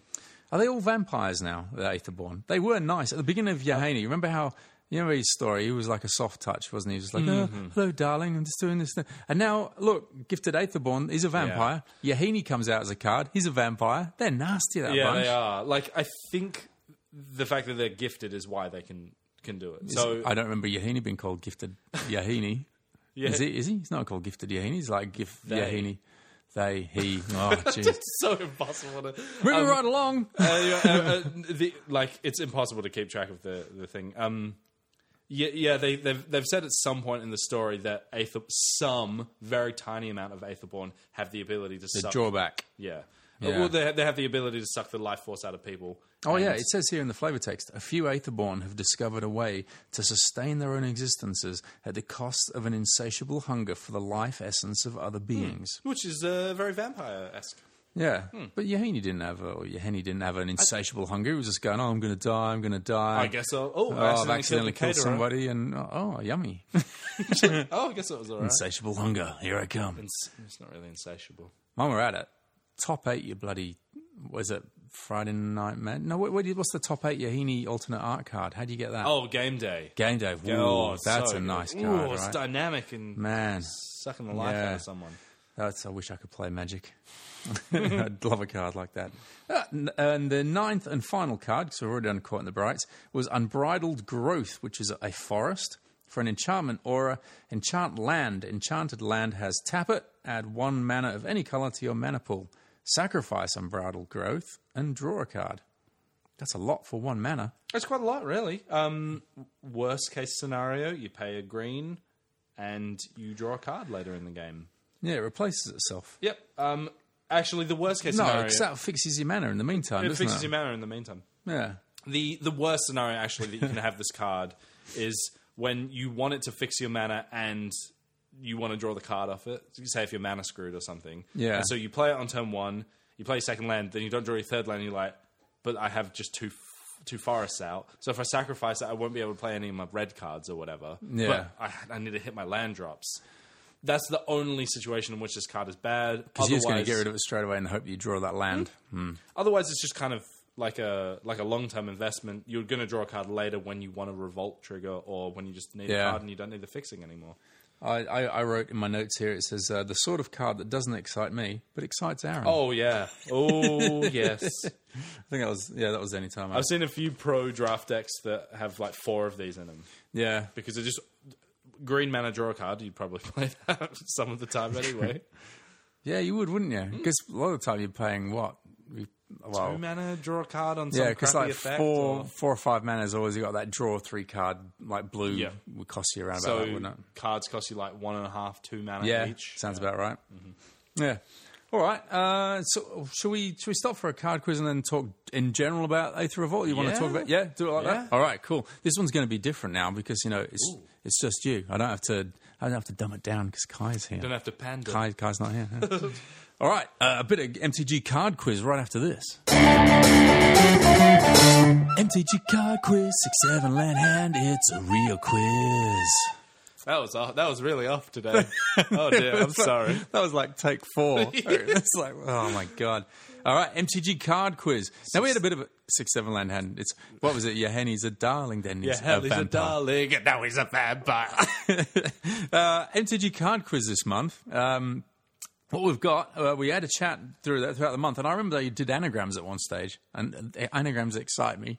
Anagrams excite me. Do they? All right, well, you're going to enjoy this. So we've got 3 anagrams. Did you know that anagram Yeah. is an anagram of... Yes. Yeah, that's one of my favourites. So what we've got here are Put that out at 3... your next cocktail party.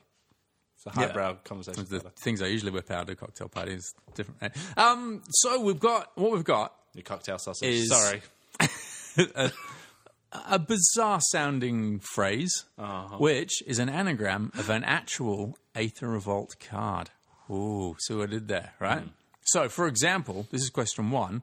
Preserve Earth's Heather is an anagram of an Aether Revolt card. Ooh. Preserve Earth's Heather. I've got to pronounce it. It's very important. Yeah. Preserve, you know how to spell that. Earth is in earth, but it's Earth's, plural. Earth's possessive heather. Like that stuff that grows on the Yorkshire moors. Preserve Earth's heather. How did you do these? Did you just put the whole set, like, what is... Internet anagram, it's something on the internet. You just Yeah. plug them in there and print them all out and you go, oh, that one's slightly funny or weird. Interesting. Preserve Earth's heather. That's question 1. Obviously, these require a bit of thought, so might sink in as you go. Yeah. Number 2, the Elite Warhead. The Elite Warhead. Warhead. I try to go for ones that actually sound distracting. Yeah. So they distract you away from what the actual answer is. Oh, this is tough. It is, isn't it? The Elite Warhead. My tip, just write the letters down in any kind of order, and it might just... Oh, he's going for the circle technique.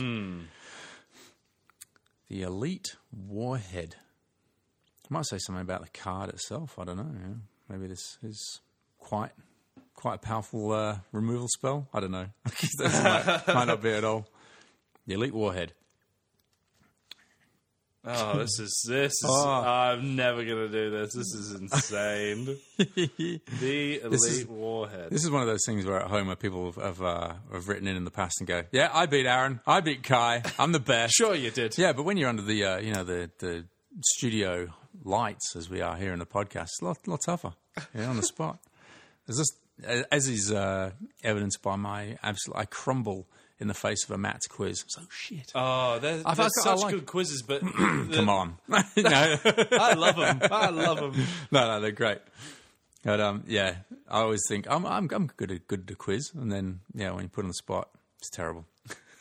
All right, question 3, because I'm just buying your time here. Slivering telephones. Really? Really, slivering telephones. Slivering telephones. With a Z? No, with an S. Slivering telephones. Sounds like a Lovecraftian thing. That'd be a good card in Eldritch Moon. Slivering telephones. That's what Liliana does. Tentacles in my ears. Yeah, you call up the exchange, and instead of those things that they plug into the wall, they just plug a tentacle into the wall. Oh. Yeah, good stuff. So we've got Preserve Earth's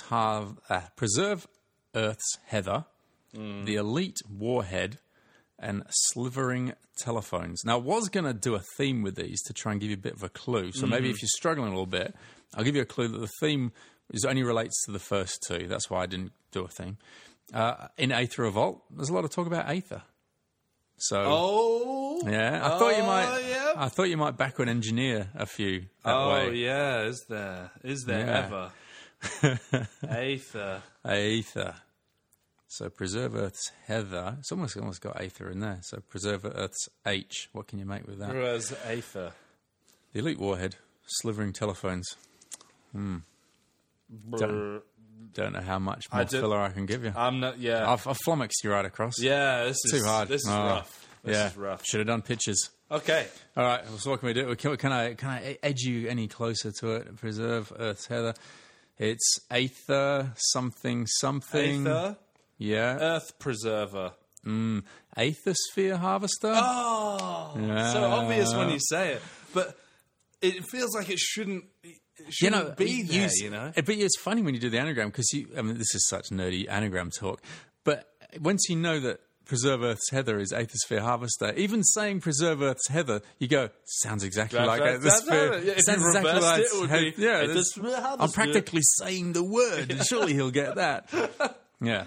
All right. So are you thinking ahead, looking ahead here? Okay, yeah. So The Elite Warhead, it's Aether something again. Aether something. It's two words. Aether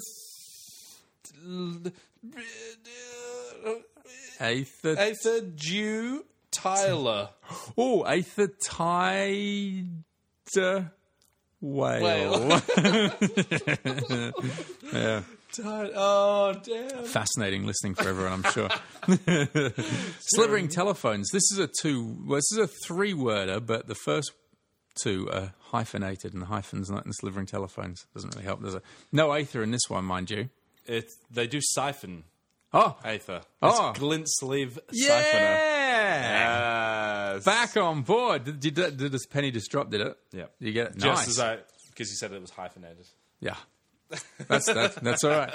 Now, That's fine. We hate coming out of an MTG card quiz 6-7 land hand. It's a real quiz without anyone scoring anything. That's a huge downer. Yeah, and Matt, I never score 0. So. No. And Matt doesn't care about that in his quiz. If everyone scores 0, it's a good quiz. Great quiz. It's a great I loved quiz. it. Said Matt. Matt won. All right, that was MTG card quiz. 6-7 land hand. It's a real quiz. Topic discussion. Oh, sorry, I got excited. Seven topic discussion. We're harmonising. Topic discussion, 6-7 land hand. It's a real discussion. Yeah, it is. It's about Aether Revolt. Yeah. Yeah. There's well, what do you want to do? We'll talk drafting first. So what are the common color pairings that are going on at the moment? So it's very interesting because a lot of stuff's been turned on its head from Kaladesh, which is pretty amazing that it's the similar kind of mechanics, but everything's prioritized really differently. Right. Coming out of the gate, the very strongest one I think is black-green. So black-green has a very strong +1/+1 counters theme.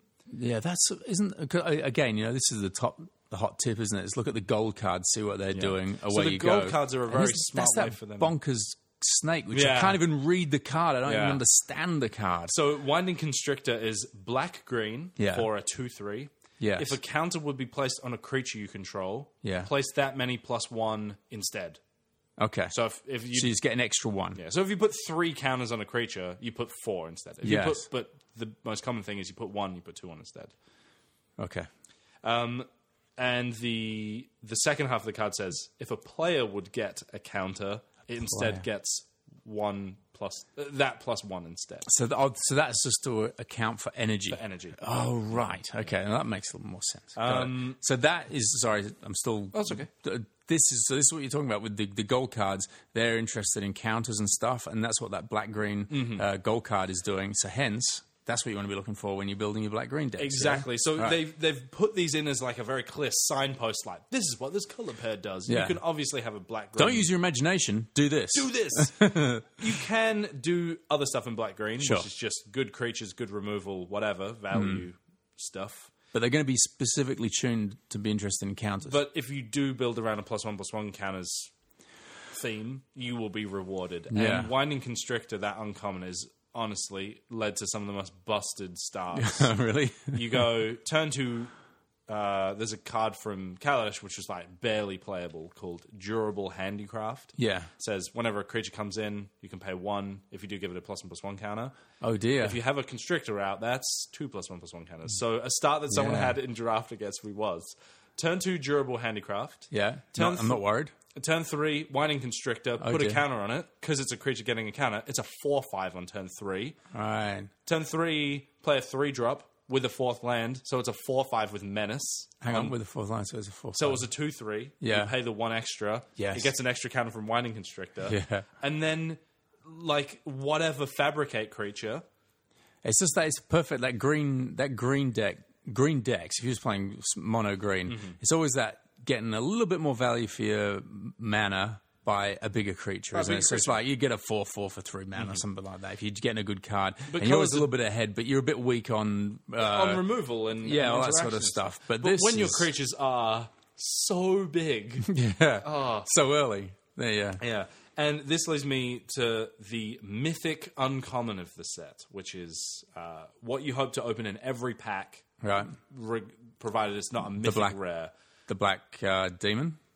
Oh, no, provided it's not a mythic rare. Oh, I thought you said it was a mythic. Better than most of the rares in the set, Yeah. possibly even Aethersphere Harvester, is a uncommon in green Yeah. called Ridgescale Tusker. Have you seen this card? So it's a 5/5 for Yeah. 3 green. When it enters the battlefield, that's already good. 3 green, 5/5, cool. When it enters the battlefield, put a +1/+1 counter on every other creature you control. Oh, that's right. What Yes. the hell? This is a mythic rare from the previous set. Verdurous Yeah. Hulk was it had trample, sure, but it was a 4/4, and when it entered play, you could distribute 4 counters as you wanted. Yeah. This is very, very, very similar. And this is uncommon. So someone played 2 of these against me in draft the other day. And he didn't have He didn't have Constrictor out. Constrictor. Thank goodness. Man. Because that's 2 +1/+1 counters. yeah, to every everything creature. gets +2. This card is crazy good. If they could ban a card from the draft format, they would ban this because it's just Oh, yeah? it's so ridiculous. The impact that it has on turn 5 is unparalleled. But that is late in the game. I mean, around turn 5, 6, you can expect to see cards that are just going to finish the game, right? yeah. So, But not an uncommon, and not you have multiple of them in your deck. Yeah. So this thing just leads to some of those silly starts. And if you have even a decent curve, 2-drop, 3-drop, 4-drop, this. Yeah. How are they ever going to catch up to yeah, if you get a good curve, most of those creatures are still going to be with you by the time Yep. you hit your 5-drop, yeah. Exactly. So that is in the best. It's going to be the best green uncommon. And the impact it has is it doesn't matter if this is. It's almost like an end of the battlefield effect, isn't it? It is end of the battlefield effect. Exactly, it is. I was just meaning, you don't have to wait until this one gets past summoning sickness or anything like that. Everything you got out there It's is not even when it attacks, it gets a +1/+1 counter. and they keep it. Yeah, They keep the plus they one keep plus the one +1/+1 counter. counter. Wow. It's honestly just like green. So the other thing I was going to say about green, black, and white so good is that it has some of the best removal in the set. Daring Demolition, Yeah. which is probably the best common, which is just destroy target creature or vehicle for 2 black. That goes right in this deck. You go counters, kill whatever you play. And green just has the best creatures. Yeah. In Kaladesh, you curved out with that. The 2-drop that puts a +1/+1 counter on something. On turn 3, you play Rhino. On turn 4, you play the Fabricate guy. On turn 5, you play the Tiger.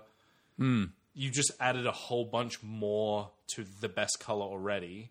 So black-green is the benchmark colour. those like thriving type cards, they get the +1/+1 counter. More synergy Yeah. with the stuff. So their energy, you get a +1/+1 counter. Now you get double. If you attack with a Rhino, it attacks as a 4/5 on turn 4. It's good when the penny drops about a color combination like that. You get excited to play that color. Yeah. But then that's dangerous because you go into a draft going, playing green-black today. Yep. And no, you're not. Everyone also is playing green-black. The guy to your right opened Ridgescale Tusker. You opened Whining Constrictor. The person to your left opened Daring Demolition. We're all like, green-black, here we come. Yeah. Why are there no green-black cards? Or it's just you can never force it though, can you? It's like forcing is foolish. Yeah. Which leads me to I've been there. the weakest color pair of the set. Oh really? Yeah. Which is one to avoid. yeah. Can you force avoid? Can you force? Avoid. Yeah, you can avoid it. Yeah, Yeah, I because guess if you think so. it's going to be overdrafted, you'll get fed the weaker colors, but you'll be the only person playing them. And you'll get hammered accordingly. Yeah. So blue. So like I said, all the green commons. Don't tell me it's uncommons blue and white. stuff. It's not white blue. Blue white is Oh, really? probably the worst. Fallen from a mighty height, has it? Yes. Blue white flyers seems to be the archetype, and Yeah. you go. Airdrop aeronauts. Surely he's It's uncommon though. Like you're gonna not pick up heaps of them as the meat of your force, Yeah. as opposed to Ridgescale Tusker adding 8 power and toughness of the board. Yeah. This is a 4/3, sure, you might gain 5 life sometimes. And I'm still excited about that, don't get me wrong. Yeah, but it's a 5-drop as well. So yeah, the impact, you're right. Impact the 2 cards have. And you need Revolt to be on to get the 5 life off it. Hmm. So blue-white, I hate to say, but it's in one of the worst situations it's ever been. You know what it did? It went out and it became a cocky teenager. Yeah. And it thought, the world is at my Well, feet. it's my oyster. Now it's got the office job and it's in its mid-20s and it's looking down the barrel of a long life before retirement. And it's just going, oh. And Black Green's the Yeah, up-and-comer that you here just we go. hate coming into the office every day. He's good looking. Yeah, guy. all the girls love that guy. And The snake's always there. The snake. everyone laughs at his jokes. Oh. Oh, green, black. I still want to be you. Yeah. Blue-white and blue-red are both pretty weak because the blue commons are just not good. Okay. Blue in Kaladesh came into its own because you'd build around the artifacts and you play Gear Seeker Serpent. Yeah, which is I know. I always thought it just seemed like everything was hanging on that one card. Though. Pretty much. If you didn't have any, you didn't really want to be blue. That was the big Right. reason to be playing blue. It was because in draft you're looking a lot at the commons. That's why I keep talking about this. Yeah. Because all the cards you're going to see get multiples of with a bit of luck, right? Yeah, I mean, because everyone would love a couple of gifted Aetherborns or something like that. Because it's just, but no one's passing them. Who's passing on them to you? Blue is in a rough spot in this format, and white did not get many backups. It's got because we're playing 2 packs of Aether Revolt, right? Aether So Revolt and we're really Kaladesh. reliant on them for the 2/3 of our deck. And you look at stuff like there's a 2/2 with Revolt, get a 1/1 servo. It's like, why do you... That's not really a payoff for doing the Revolt thing. Yeah, and 3 mana, 2 and a white. Okay, you've seen Winding Constrictor. Yeah. You've seen all these other cards I'm talking about. Here we go. Here's white common, 2 and a white. Yeah. 2/2 with flying. Yeah. That's the end. Hang on, what was it?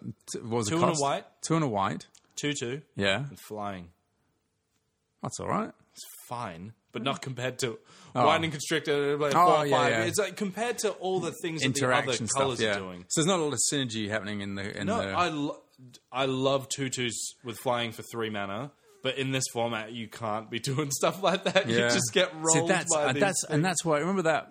Like that early Kaladesh draft, where because I didn't play that many, and I came up and I was like, "This is a solid deck," but it was a solid core deck. Remember that core set deck, yeah. core set deck. Windrake, love that shit. That's why that 3 mana 2/2 flyer. I'd be happy with that, but it's not synergistic with any of my other cards. It's just doing its own thing. Exactly. And so black green synergy. Blue and white's like, I've got a 2/2 and I got a 2/2 with flying. You know, they go together. There's no synergy there. So going on with Aether Revolt, is the rule of getting those colorless cards in? You like prioritize them a little bit higher. Going is there a good pool of cards like that you're thinking? There's not a lot of colorless cards that you are really happy about picking really early. Renegade Map, Super bomb vehicles. Super Bomb Vehicles, Yeah. Untethered Express. That's the crazy. rare ones, Aethersphere Harvester and Heart of Kiran, are all It was slammed. hard. Yeah, they said Heart of Kieran. There was a lot of rap about that, wasn't it? And then when it was out, it was sort of like it's not going This to is be. in Constructed. Heart of okay. Kiran's looking like it's not going to be the best. In As big as we draft, thought. a 4/4 Flying Vigilance is going to finish. That comes out on Yeah. turn 2. Is going to finish yeah. the game Yeah. handily. I won a draft game the other day where I just attacked them 5 times with Heart of Kiran. Boop, boop, boop, boop, boop, and Yeah. they died. If only Kian was still on here. Is he getting the Heart of Kian kind of? Heart of Kiran. Yeah. The Heart of Kiran. It's just a black dried out husk. Do you know what isn't he's it? playing in Constructed? What is he playing? Black Green Winding Constructed deck. There we go. He's straight into it. He knows what's good. How's that? The Guardian Felidar Guardian. Oh, yeah, so the thing combo. panning. How's that combo panning So out? we're in the lead up to Pro Tour weekend, not Yeah. pre-release weekend, Pro Tour weekend. Pro and Tour so weekend. this is where we're going to get the best minds in the game looking at all the Aether Revolt cards, post bannings, no Smuggler's Cup to no Emrakul. It's a Yeah. brave new world of Winding Constrictor decks. Right, yeah. Winding Constrictor is the aggro kind of mid-range creatures deck. Are we talking? We're into constructed. It's having an Yeah. impact there. All Yeah. right, cool. Because you can just build around all the rares, Verdurous Gearhulk, Rishkar, which is another rare from the new set that distributes +1/+1 counters. This is the like benchmark creature deck of the format because it just creates a board presence intensely quickly, and you can't deal with it. Yeah. So the combo decks are trying to ignore all those silly creatures and go Saheeli on turn 3, turn 4, Felidar Guardian, kill you. Yeah. So that's Fun. just a legitimate play. They're just going to let it happen. It's just the thing. But Black-Green's got... Have you seen that happen yet? Yeah. A guy Really? went 4-0 with it at Star City Games last night.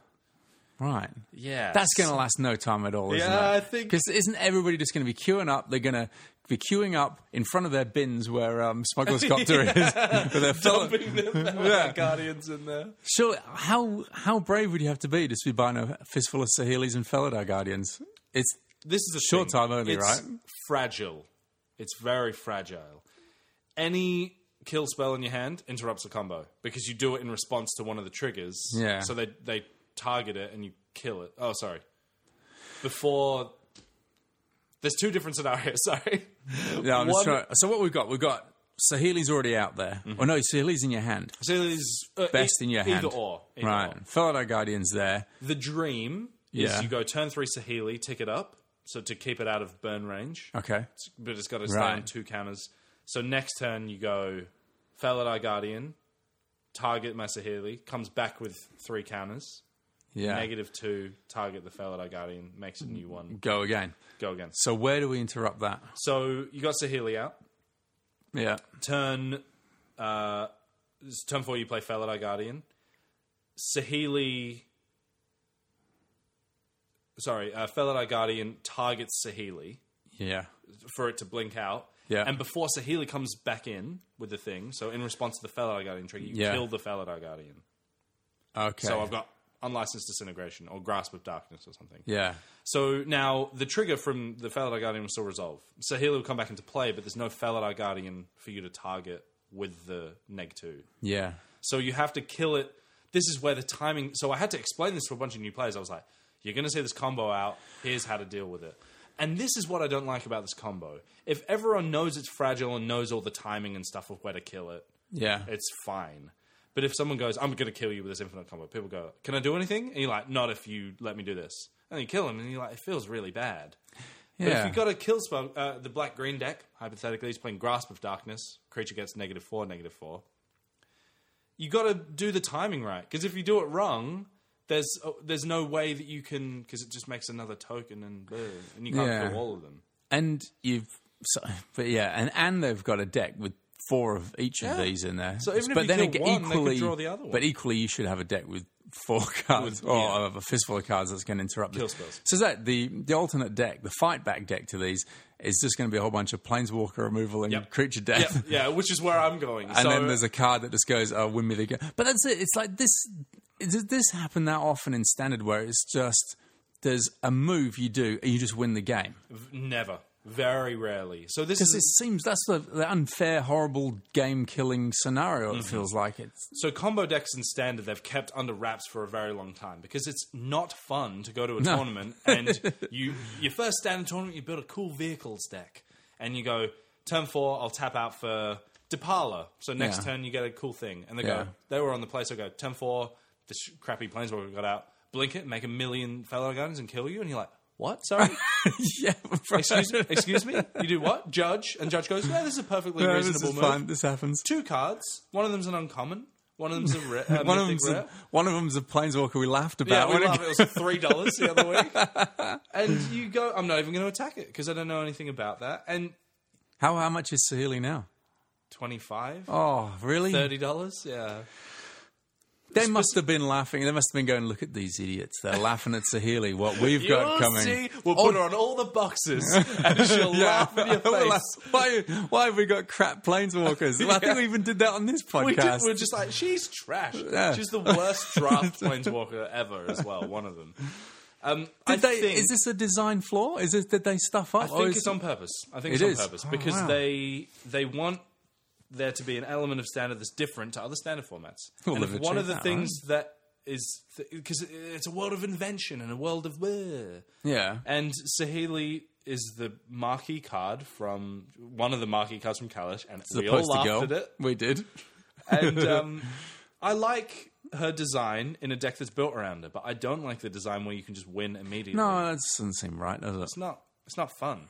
There are lots of ways to interact with it, but I don't want to put 10 cards in my deck just because Because then someone you might get kill me two with- decks. It's the anti-Felidar Guardian Sahili deck and the Sahili Felidar Guardian deck. And that's why they got rid of Smuggler's Copter, because it was just the card that everybody had, it's right? just ubiquitous. So you... Good use of the word ubiquitous. you have... That's a word of the day. Kai did mention Splinter Twin, so it's very similar to Yes. Splinter Twin in Old Standard, which was illegal. for a Yeah, time. I was going to say, they banned that for a long while, didn't they? They did not ban it in Oh, they Standard. didn't it? So I in- thought it was a banned card. It was banned. It's banned in Modern. Because in Modern, there's lots of very cheap counter spells and lots of ways to protect your combo. And it also means you can never tap out because it just go, oh, Splinter Twin kill you. This one is more interactable because it's a Planeswalker, so you can deal any amount of damage to the Planeswalker and interrupt it. Any kill spell kills the Felidar Guardian. But in Standard, like, you would always have a kill spell for the thing. Doomblade was in that format. You have to have the mana held back at all You do times. have to have the mana held back, so you need to be aware of it. Do you know what else is in the format with Splinter Twin? Jace the Mind Sculptor and Stoneforge Mystic, which was the last time they banned cards in Standard, and Splinter Twin wasn't good enough for that format, which is insane if you think about it. It's banned in Modern now, but so are Jace and Stoneforge. So weird world that we're in now. But even Felidar Guardian Sahili, you have to hold the mana back all the time with you. So there's no way... Oh, there are a couple of things that I think are stopgaps for them. One of them is Authority of the Consuls, which is a enchantment from Kaladesh. Says, whenever a creature enters the battlefield under your opponent's control, you gain 1 life. Oh, okay. Yeah, so infinite life with the... So you make infinite cats, I gain infinite life. Yeah. Also, all your opponent's creatures enter the battlefield tapped. So they can't kill you with the combo. Not that turn. No, they get exiled at end of turn from Sahili's ability. Oh, do they? They do, yeah. So Sahili just says, copy an artifact or creature you control, except it's an artifact in addition to its other types. It gets haste, exile at end of turn. Right. I see. So if you can survive Fog... Oh, no. Stop making a case for Fog. It's like... But if you can make all their creatures enter the battlefield tapped, they're useless because they just get exiled at end of turn. Anyway.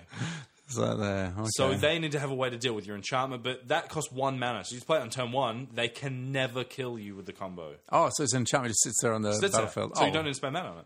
Happy So days. that's one way to do it? I've said happy days too many times. I don't know Happy where. days. I was watching like Jamie Oliver recently or something. But Happy days, Yeah, pucker, bung it in the oven. bung it on the battlefield. Everyone's safe from that stupid combo, right? The other stopgap that they have is a colorless card called Walking Ballista. So it costs XX. So you have to choose the X to be the same thing, obviously. If it's 1, Yeah. it comes into play with Otherwise, that it'd be many... XY. But go on. It comes into play with that many counters on it. You can pay 4 generic mana to put a counter on it. Another one. And you can remove a counter at any time for no mana cost to deal 1 damage to a creature or player. Okay. So the way that do this that interrupts 4 the combo times. is... Yeah. you have one counter on your Walking Ballista. They go, Sahili's out, Yeah. Felidar Guardian, Yeah. target Sahili, comes Yeah. back in, Yeah. you -2, target your Felidar Guardian, goes down to 1 counter. Yeah. Before the token that you're making with I Sahili comes see. in, you ping the Sahili, and it goes to the graveyard, and when the Felidar token comes in, there's nothing to copy. Yeah. Okay. So that is another way to do it without having any mana up. You are required to have either of these things in your opening hand, so they can't kill you on turn 4. But I hope, and I pray that they don't ban the combo, and they put enough stopgaps in all the sets to keep it in check. But we're Right. going to have to be bothered by it and think Yeah. about it. That's why I in can't deck see it building for 2 surviving. years. October 2018, this combo rotates out if they don't ban it. October 2018. Yeah. Oh, yeah, that's a long way away. Long way, long time of being beaten to death by a million cats on turn 4. And always having to think about, having You there's have to have a something there. removal spell up. What colour Sahili is she? Just Blue-red. blue-red. So blue-red-white, looking around, you start getting either doing that. But the more sets they add to Standard, the more powerful it becomes because you have more tools to be able to protect your combo.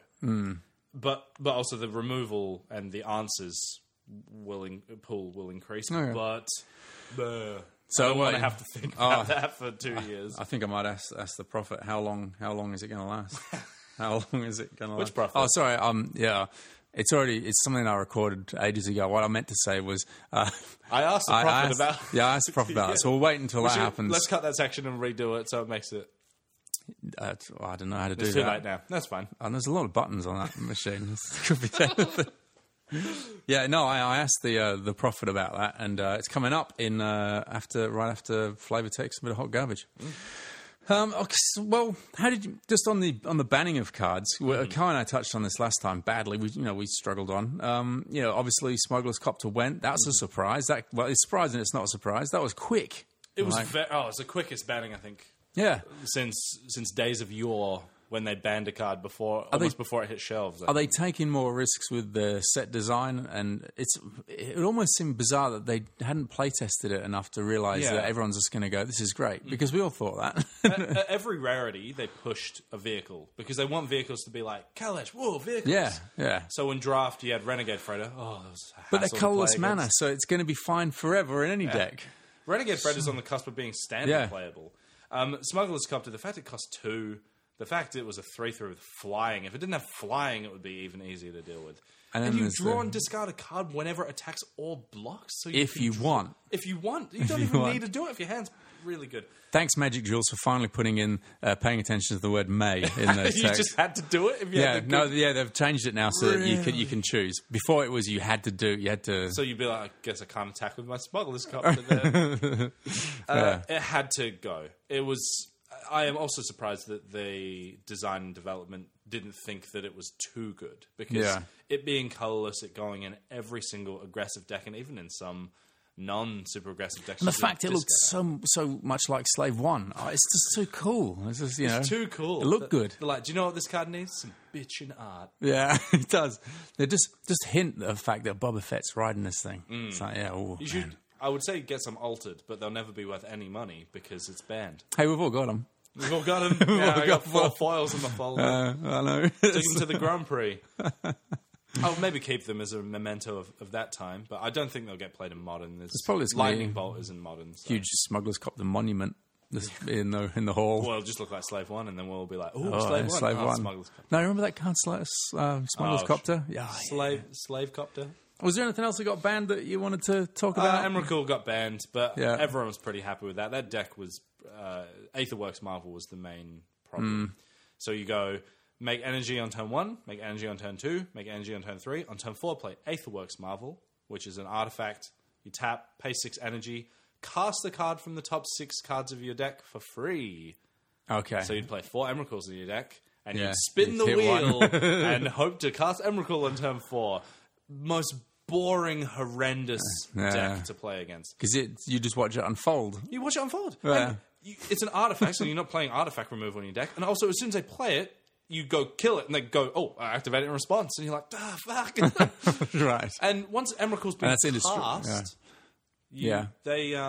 they take your turn. Because you cast it off Aetherworks Marvel. Yeah, which reminds me, there's a couple of cards, there's a card in this set, isn't it, where you get to have another combat. And I thought that's an interesting trap, isn't it? Because Lightning Runner, I think, or something. Yeah, is that a good card or is that an interesting trap? Because having a second combat isn't necessarily as great as what it sounds, is it? Because everything can get damaged the first combat. It can, and then if you want to, you might go, I don't want to swing in again, because then you'll just kill off this guy that's already lost some toughness. Or you're hoping to get so it's a 2/2 double strike with haste. Right. Which is going to die pretty easily. Yeah. But it triggers before it dies, so you could get another combat step after. But like you said, most of your creatures that they want to kill, they see it on the board, and they go, I'm going to make my block so you can't attack me again. Yeah. So best case scenario, they're tapped out. Yeah. You're in that racing situation in draft or whatever. 2 free hits. And you go, I got some energy. What are you tapped out? All your blockers are tapped. I kill you with not much on board because you're adding a 2/2 double strike, which is 8 damage over 2 combat steps. Yeah. That's the best case scenario for that card. But otherwise, it just dies. Does critical power and toughness does to every removal spell in the format as well. So. Yeah. All right. So Emrakul, Aetherworks Marvel was miserable to play against, and in Green Black Delirium, there was no way that you could recover from them casting 2 or 3 Emrakuls because they could just get them back with Liliana if they died. Yeah. So, it was Emrakul, pretty miserable card to play against. it did everything they wanted it to do, which was be big and powerful and splashy and the top end for some of these Delirium decks, but it was too easy to abuse it. All right. Oh, And Reflector Mage, yeah. It was too little, too late. I know. I just made up the white-blue flash deck, and then it was just like, Smuggler's Doctor, bin. Reflector Mage, bin. Oh. Deck's still good. Yeah, it's still You good. add black for Scrap Heap Scrounger and some removal spells. Scrap Heap Scrounger, yeah, you talked about that one as well, haven't you? All right, and talking about abuse, how about some flavor text? Flavor text! Flavor text! Flavor text! Flavor text! Flavor text. All right, flavor text Flavor sext. is, this one's called Funny Flavor from Forever. Whoa. The 4 Fs of flavor text. The funny flavor forever. Yeah. All right, you ready? Yep. This is from... there's symbols on these cards. I don't even know what they mean. I think I recognise, let's just see, none of them. So, jump straight into it. Here we go. Number 1. Number 1, funny flavour text from... funny flavour from forever. Jesus. All right. Finding themselves in a new and unexplored world, they immediately set it on fire. See how that's funny? And it's flavour text. And it's from forever. That's what we did. Aaron's score, if you're playing at home, so far is 1. That's what you got to try and beat. His top score will be 4. So if you're already on a couple, you got to try and do pretty well this. Immediately finding themselves in a new world, they immediately set it on fire, sure. There's not the word immediately appeared twice in your version. I think it only appeared Immediately when they arrived, immediately in the new world. Yeah.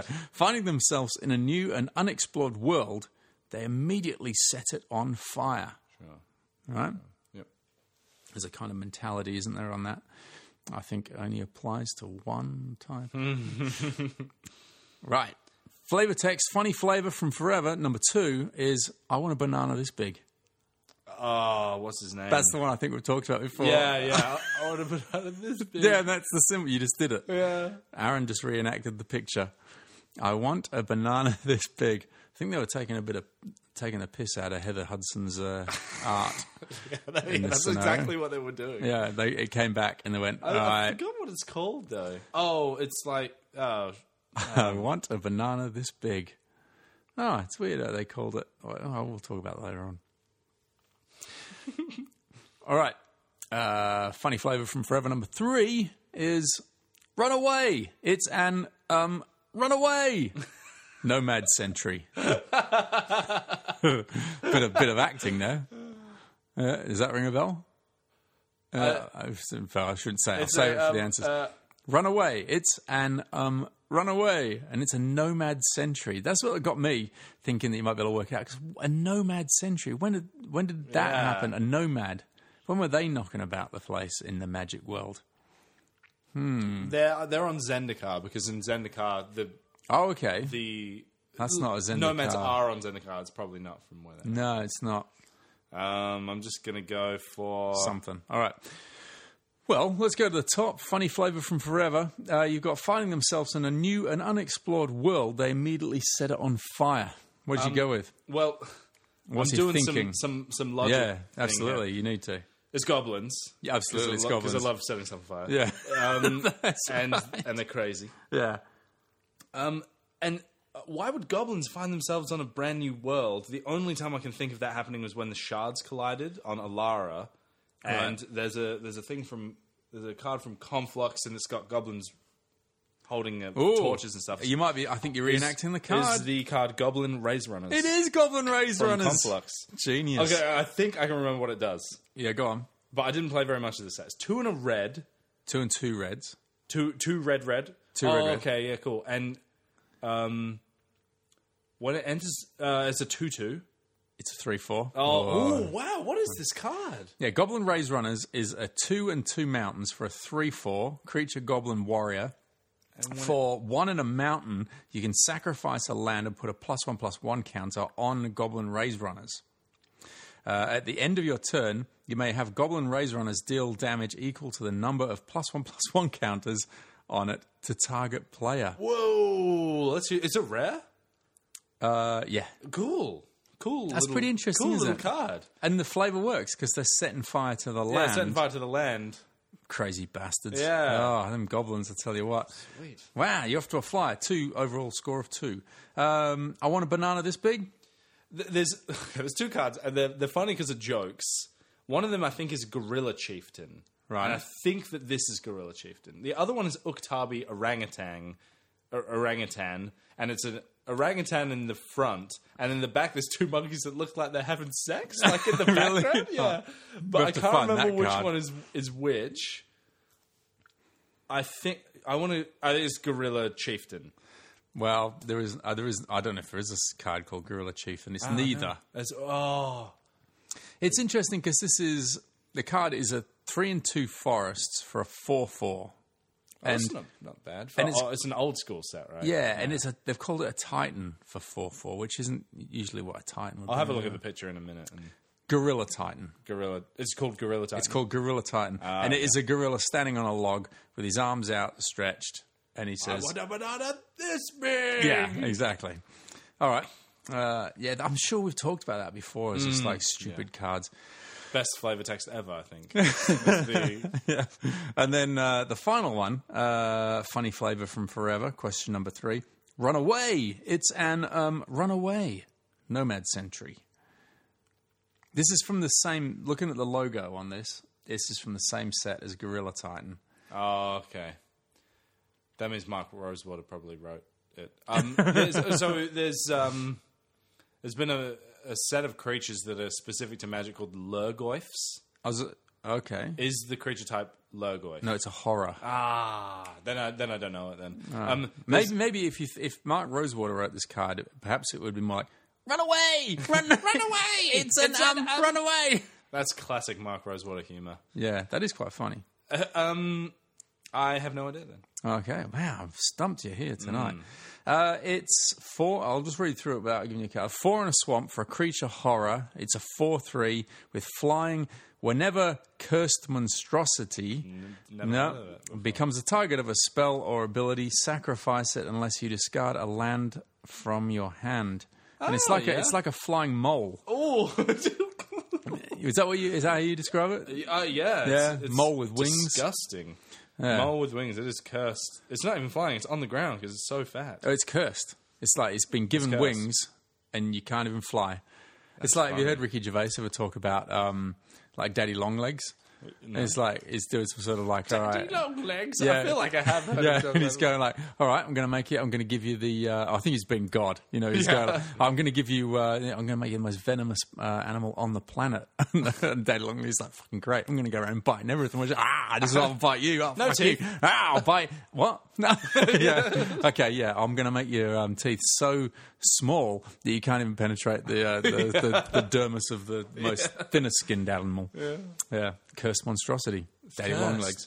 All right, what did you end up on? I think you got 1. I got Goblin Maze Runners. 2 overall. The only reason that I really know cards like encyclopedically is if I've played them in draft, because when you draft, you see every card in the set over and over and over again. I never drafted any of these sets. This is from Odyssey. Cursed Monstrosity and Gorilla Titan from Odyssey. Yeah. And I played a very small amount of Conflux, so that's why I knew the picture of but you acted out a Gorilla Titan. It's because it's come up in stupid flavor text articles online. Yeah.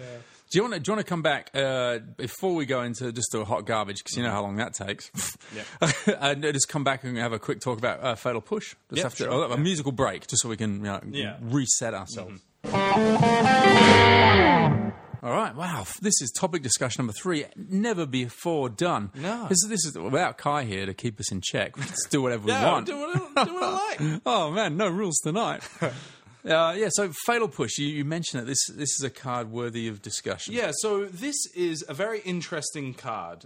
Before they banned Smuggler's Copter, they said, we see Smuggler's Copter being everywhere. This is maybe a month before the banning happened. They said, we see Smuggler's Copter everywhere. Don't worry. How do we deal with it? When Aether Revolt comes out, we got some answers for you. Yeah. The answers... Couldn't wait for that, could they? The answer was a card called Fatal Push. Mm-hmm. It costs a black mana, just 1 black mana.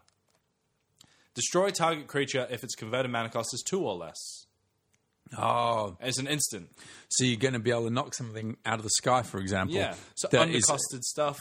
Yeah. Whatever. You can also kill Winding Constrictor. Blah, blah. But mostly crappish sort of cards. Yeah, so you're not getting huge bombs unless they're... But that's a pretty good rate for that card, right? Yeah. Wait, Oh, there's more. Oh, dear. Revolt, if a permanent you control left the battlefield this turn. Yeah. Destroy target creature if its converted mana cost is 4 or less. Oh, really? Yeah. Wow. For that's- 1 black mana. This is pretty amazing, right? This is one of the best removal spells ever printed. It does in standard. It kills pretty much everything. All you have to do is have a permanent leave the battlefield, but then it kills all the early stuff. Heart of Kiran. It would have killed Smuggler's Copter, but Yeah. Heart of Kiran's like a premier mythic rare vehicle. Just gets killed. And by it this. rates it on the 4 mana or less, isn't it? Mostly on the 2. The fact that you can get 2 mana or less, and then you have to work a little bit to get 4 mana or less. Yeah, so every card 4 mana or less. So yeah, so that's a great way to come back at all those green cards that are getting out of hand. Yeah. Even with the counters or just like anything. It doesn't that's matter how getting big they are, whatever. Yeah.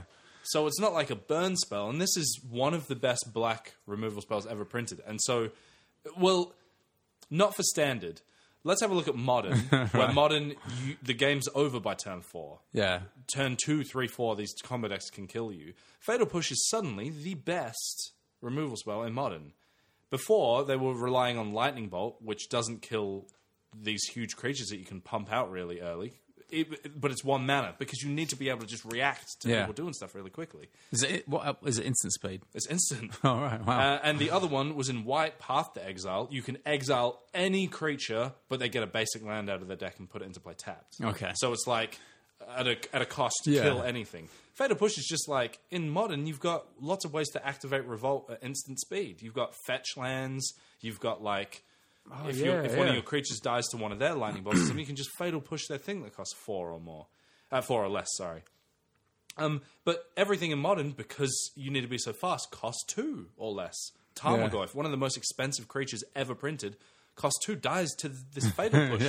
So Modern's been changed by this random uncommon kill spell they printed pretty much to kill Smuggler's Copter, which they banned. Yeah. And now it's like foils are $40. Wow. For an uncommon. So is this lining up for getting Bandit itself? Because it's... No, because it's just doing stuff efficiently. It doesn't bother standard too much.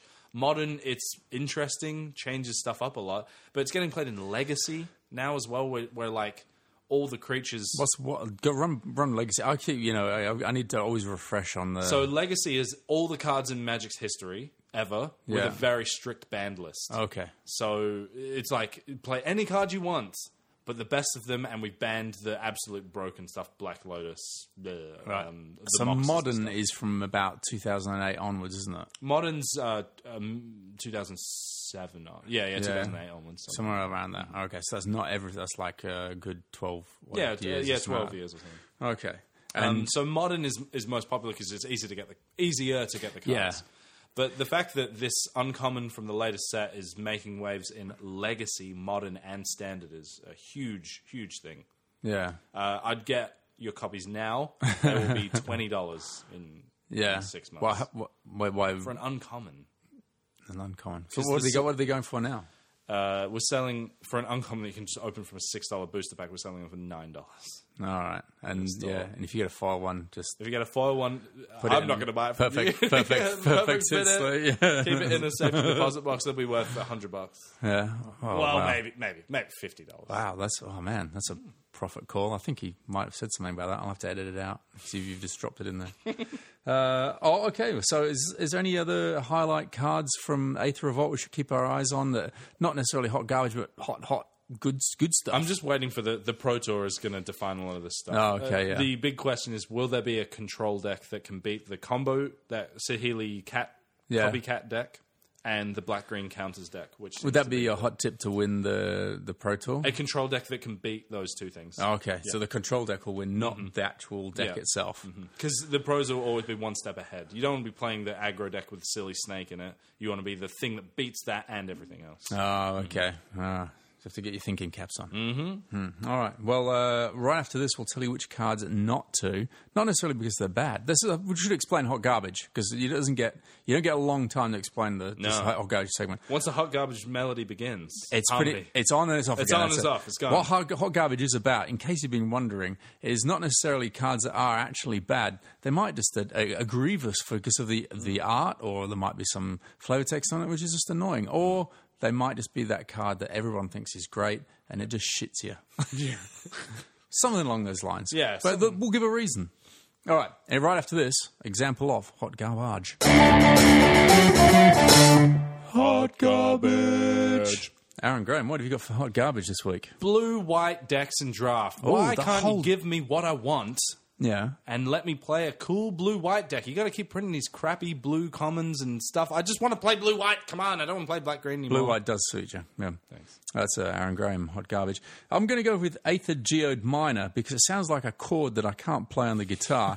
Also, it gives me the shits because it's like that sort of, it's like I'm attacking with this. Ooh. And then am I? Ooh. Oh, I'm not. I might. No, I'm not. I am. What are you going to do? Yeah, exactly. Stupid Aether Geode Minor. Block with a server? Oh, I guess I'll blink it out. That's going to be my musical opus when I grow up and be an amazing composer. This is Aether Geode Minor by David Wildsmith. In A, G minor. And the crowd will stand up and go, that was hot garbage.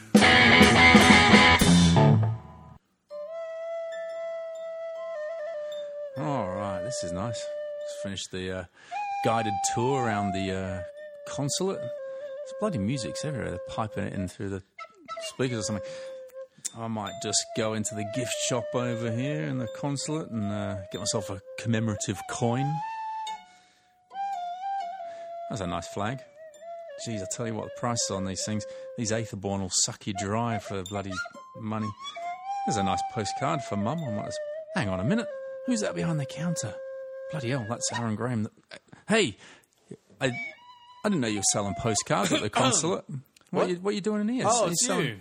Selling postcards. Hello, my child. Yes. From the Aether. Father. Yeah. You've got a lot of blue mist floating around you today. You're very mystical looking. You must be full of premonitions. That'll be $1 Kaladesh, please. What, just to inhale that blue mist? No, for the postcard. Oh, okay, sorry. Yeah, here you go. It says 20p on it. Thanks. Okay. P for short Aether, for Aether penny. Yeah, Aether penny. I don't know why. It's just flashbacks there. Yeah. Whilst I got you here, I was just wondering if you'd seen anything. There's a lot of. I think this Inventors Fair is going to be wrapping up soon or anything like that. But there's some crazy stuff going on. It is in the known. world of magic. It is known. Yeah. It's like, for example, you got any idea how long this Felidar Guardian Saheeli garbage is going to happen? Yeah, I have seen that as well. Yeah, is that going to be around for a while? Saheeli Rai, the inventor, friend of Rashmi. She's been creating these cat beasts, been annoying the shit out of everyone. Yeah. Cats everywhere. She's like opening cats a cat, everywhere. It's cat crazy haven. cat lady running a Saheeli Rai cat haven. What do you reckon? Pro Tour Aether Revolt. I see some Saheeli decks, but not enough to win. Oh, it's too catty, fragile. Cat, as you say. Yeah. I don't think it will be banned until about 6 months from now. Will there be a catnip kind of deck to fight off the the Felidar Guardian? I hope not. That would be pretty lame. If there was just a deck that's just like, I'm just going to beat catnip or the vet one. Getting spayed. Yeah, or a bit more than that. They just put them down. Ooh. That'd be sad. But I don't. I think it will not be banned for at least 6 months. 6 months. Yeah. Well, so it's going to happen. Well, I mean, you think. You don't usually think. You know, don't you? There is no think. There's only know. I think you told me that once. I see cloudy. Oh, we got a headache. Oh. Here's another Aether Revolt dollar. Oh, thank you. Oh, yeah. My headache's gone. It's amazing. I don't think. I know. Yeah, that's what I thought. Yeah. You got weird. I also see Death. Oh, really? One of the Gatewatch. Oh, good. I mean, that sounds terrible. The Gatewatch are leaving Kaladesh now to go to Amonkhet. Yeah. everything's been pretty peachy for all of them. They Yeah, it killed has, the hasn't it? Eldrazi Titans, kind of Mary Sued it. Yeah. It was pretty easy. That Killed the Eldrazi Titans. What's going to happen? Come to Kaladesh? Oh, let's destroy the planet bridge with a Thopter with Chandra on it and set it on fire. Oh, it worked. Tezzeret's disappeared.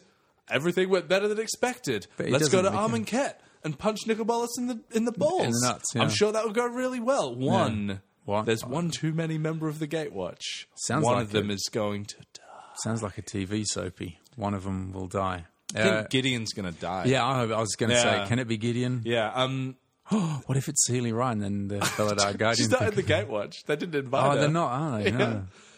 But I foresee Yeah, sorry. Nicol Bolas Yeah, corrupting Gideon, yeah. using him against the Gatewatch, and then killing him in Nicol Hour Bolas. of Devastation, which is when we'll see Nicol Bolas. Right, he's definitely going to be He's going there. to be, yeah. Because I saw him on the booster packaging. Yeah. Fantastic. Yeah. Oh, is that where you get most of your premonitions from? Just from looking at the What? packaging? What was that? I got a headache. I got to go. Goodbye. Was that it? Oh, don't go. Oh, so I'm now, just behind the desk, but Oh. move on. I've got other customers. hey, can I return this postcard? It's garbage. It's not hot garbage. I shouldn't have bought this one. Anyway.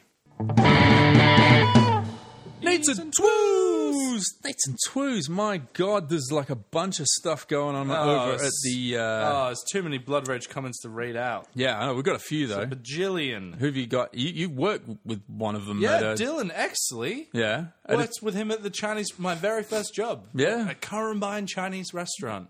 Pretty good on the sweet and sour pork.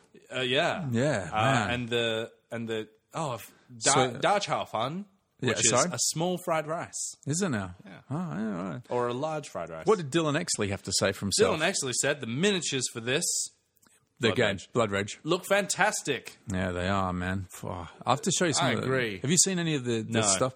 Man, some of the expansions that have got over there. Yeah. Yeah. Like just the Fenrir. I'm not like, some people are crazy about wolves and they've got like motorbikes with wolves painted on them, wolves, jackets with wolves and t-shirts with wolves. Did you see I'm my like, wolf backpack that I bought in Malaysia? No, I would have habitually ignored it because I think, wolf. Wolves. Yeah.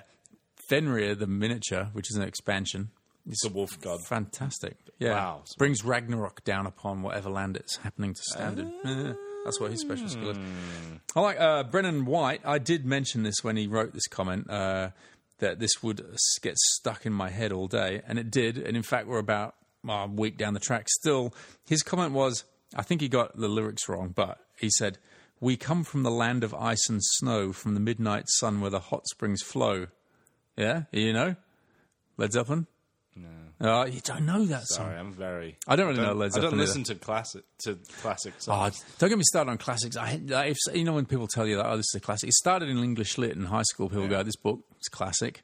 You'd read it and you go, I think it's shit. Yeah, that's the thing. And then people telling you what is a classic. I And just have I'll to decide pander. what my classic Because is. if I go, I didn't like listening to Led Zeppelin when I put it on. People are Nah. like, how Yeah, dare exactly. you? How dare you? It's a classic. I'm like, I decide whether I like it or not. I don't like it right now. Yeah, I've never From read it. your context, you were told it was great. Led Zeppelin 4, the one with Stairway to Heaven on it, I think is all right. I just never, like... No, I'm thinking Yeah. if you're going to try, I listen to try Physical that. Graffiti and all Yeah, that. no. Nah. No. There was a Bogan crowd in high school, loved them all, and it was like that. It's like you have to like Led Zeppelin. And I was in a Van Halen. I don't know why I'm admitting this. So that was kind of in that world. So you had to Yeah. like it. I listened to it and I was like, Give it a go. I don't like it, but I don't want to admit it to the bullies. Just like, yeah. Yeah, man. Throw the devil horns. Yeah, Master- man. David, Rock Master and of roll. Metal. Battle of Evermore. Well, tell you what. But yeah, that's what that song's for. It's not bad. It's great drumming on it. But yeah. Anyway, Brennan White. I'm still singing that song to this day. Yeah. You also got you dug out a few. Right? So, you know how I talked about Patchwork before? Oh yeah, you And did. Agricola. I'd forgotten about that. Yui Rosenberg, Yeah. great designer, his latest game is a Viking game. It's called A Feast for Odin. And I thought it meant like dining on the Yeah. flesh of your enemies, but it's literally about having a Viking banquet. It's feeding Vikings. And he says... Who's coming? Let me write their names down. Thorson, Thorsonson, Jorgensen. That's 48 Leaf. people already. Yeah. Paul Lean says he's been rocking a lot of Feast for Odin. Very well rated game. Yeah. Says, been rocking a lot of Feast for Odin. Might be time to kill for him as well. By playing Blood Rage, I assume. Oh, okay. Yeah. Oh, so he's not. We haven't inspired him to go out and just like Be murdering. murderous. Yeah, been rocking all over Facebook. Yeah, and just lots of people. Justin Blankley says, miss a Kickstarter on this one. He's hoping I can win one. Troy says, this has been on my wish list for a Shile now. Don't know what a Shile is. No. I don't won this one, I the- may go into a Blood Rage myself. So. I've seen Troy Cleary, his keyboard. I haven't ever met him, but I've looked at his keyboard. The S and the W very close together. Oh, sticky. They're stuck together. Yeah, Yeah.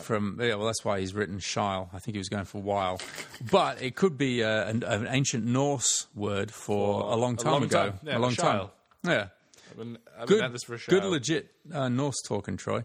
Anyway, usual stuff. You know, if we just talked about it in your comments, and hang on, I bet you Matt's got one of his bonkers posts as well. We'll have a quick look. Oh yeah, Logan. Did you see this? No, I didn't. Yeah, Matt put a preview out for Logan. I never got into the X-Men stuff, and I do like.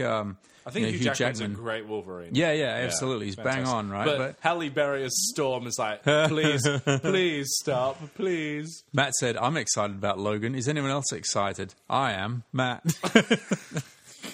My comment was, are you excited about this, Matt? No. And he just wrote, I am excited about this, David. Fascinating. You're missing out on this sort of content. Yeah. This is the sort of content. I saw the Logan post. I didn't see that. I am excited. Yeah, and Chris Jones chimed in with the Hurt trailer is one of the best trailers ever. Is that another movie? Or is that the Logan? It might be the name of the Logan trailer. One, yeah. All I right. assume. Gone It'll way be over our weird heads out of there, context. Chris. It's like, I really like the trailer for the Hurt Locker.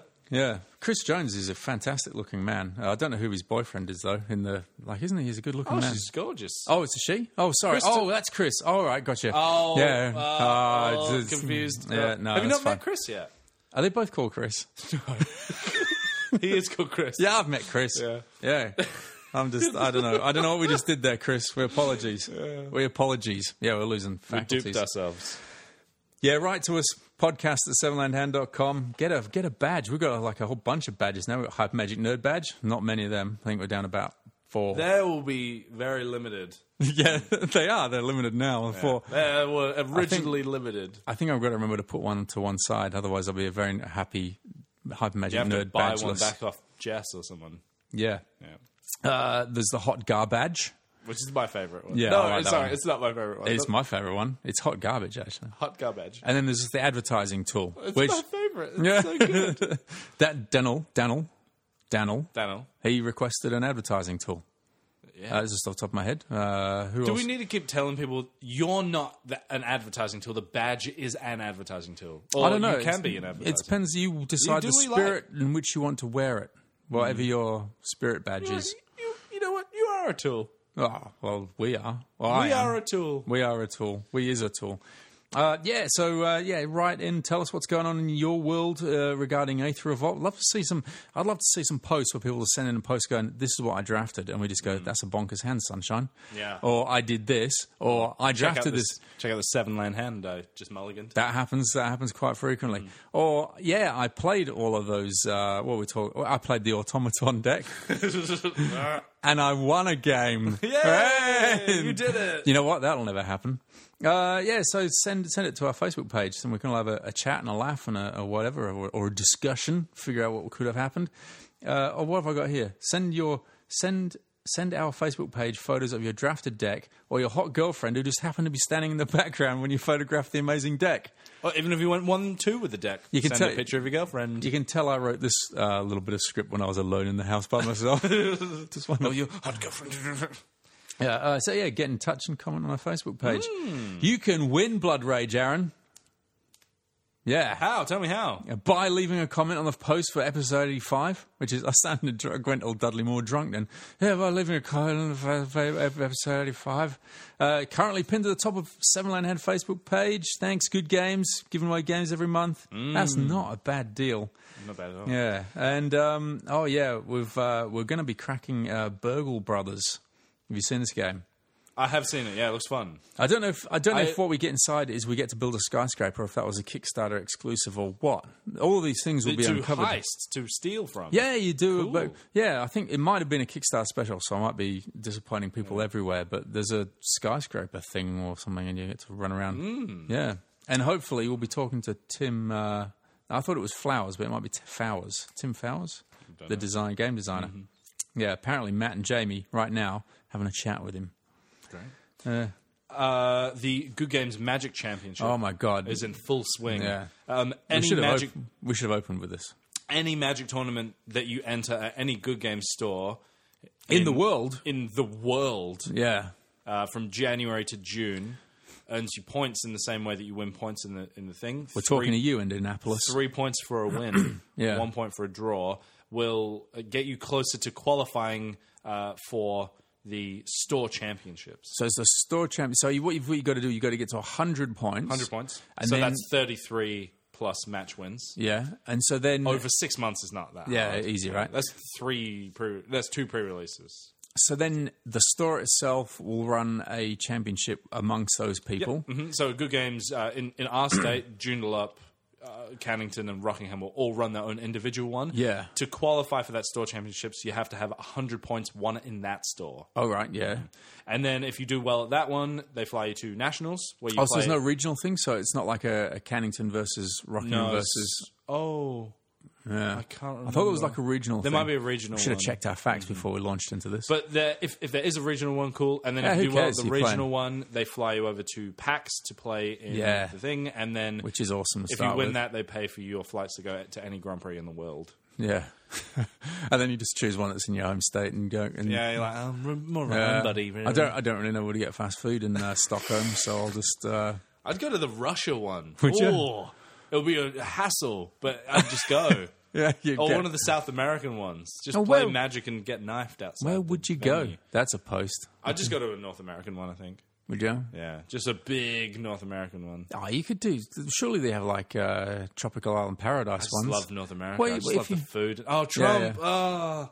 Yeah. Let's go to Europe. Yeah, Trump's going to ban you from going in there. Yeah, I I look know. vaguely ethnic. Do you? Vague, like the hint Yeah. of being He'll ethnic. You'd smell be it. like, get he'll, out. He'll smell it on you. That's it. Yeah. And yeah. Oh well, we're usually opening with a Trump joke on every podcast, so we'll probably get banned just for that sooner or later. We got Seven Hand. Those boys, the Seven Land Hand. Oh no, that's Blacklisted. That's someone. That's a different president. Sorry. Oh, I'm sure. Look, it's down south sort of guys. Well, we're talking about stuff we don't know. Only going to get us into trouble. All right. Well, what else have we got? That's about it. Yeah, I'm just grumpy about you. You were telling me a great story about. Oh, I Magic didn't. Jewels. Yeah. Oh, we're in the sign-off territory. Yeah, Magic Jewels. What happened was, this is the whole thing about playing Magic Online or any kind of automated game. I was having a look at what was the name of the card I told you? Bomat Courier. Bomat Courier, just to find out what it did. Now, you can right trigger, zoom in, right trigger, zoom out. I'd been taken a hiding. I was on about 5 life. The opponent was on about 20 because I hadn't, slow getting started. But I was looking at my hand going, no, man, I'm seeing how I'm getting back into this. yeah. I can do this. swing I it. can do this. And I was excited because I could really legit do it. Oh, I wonder what this Bomat Courier does. I'll just right trigger, swing it in, have a look. And I went, nah, I don't really want to do any of that. Did I right trigger, put it away? No, he didn't. No, I pressed the activate card ability, which means Discard your hand. yeah, and replace it with all the cards you exiled with Bomat Courier, which at that time... How many cards do you have? 0. Oh, What I good. did... To activate the madness cards in your hand? No, because I was dear. playing pure Aether Revolt. So my hand that was going to get me back into it from 5 life, that just went straight into the graveyard, and I got all of 0 cards into my hand. Yay! Did you win? No, I died horribly very, very shortly after that. I had a similar thing happen to me on Magic Online. That would never happen in real life. No, you just like, Bomat Courier, oh no, I've discarded my hand. Oh, it's I've gone. tapped my It's mana. right there, but I don't want to do that. Can I just There's not 0 do that? cards in it. Can I not do what I'm doing now? Can I stop myself? No, you press. cannot. You press the button on the controller. There's a card called Chandra's Revolution in Aether Revolt. Does Yes. 4 damage to a creature. Yeah. Tap a land. It doesn't untap for a turn. Yeah. So I tap 4 mana, click the creature. No, I click the creature. Yeah. And then I start tapping my land, and and then it goes, cool, your land's not going to untap. And I was like, what? Wait, you Excuse just me? triggered So, some- because how I usually cast spells is I click the thing, and I Yeah. go, good. Then I tap my mana to make sure I tap the right mana. Yes. But because Magic Online glitches out all the time, I click on the land I want to tap and keep tapped, and then I click on it for mana again, because I'm just like, click, click, click, click, click, click, click, click. And so I just kill their creature, but tap one of my own lands, and it keeps happening to me because I forget about the land tapping thing. So I'm just like, kill your guy. I really hate this land. I'm going to keep it tapped. It's like, could you imagine that happening in real life? Like, your guy, fuck this mountain up. Yeah, look, Throw it away. I'd really like to play my 6-drop now, but you know what? I'm happy on 5. I'm happy in 5. I don't need more. I'm a man of simple it's just means. bad manners. You're just shoving it in their face. You're like, I'm not even going to tap your land. I'm going to tap my land. No, playing a 6-drop's just showing off. I don't need even it. why I put it in my deck in the first place. Still had this 6-drop in my hands, and I killed you. All right. Well, there you go, guys. That was Aether Revolt Volume 2. I haven't got a name for this one. We should name it something. Oh, we're going to Yeah. We could do it off air unless you got something right the now. Elite Warhead. The Elite Warhead. Yeah, I like abstract ones. I like Slivering Telephone. Slivering. Yeah, that's more like an episode title. Congratulations, you listened to the end of Slivering Telephones. I'll see you in a couple of weeks with Burgle Brothers. Burgle Bros? Good night, everyone. Definitely didn't come back and record that. No, I definitely didn't come back. Definitely not. Did that in the spur. Still here. Just off the cuff. Over the slivering telephone. Slivering Telephone. Yeah. Oh no, here comes the mage again. Good night.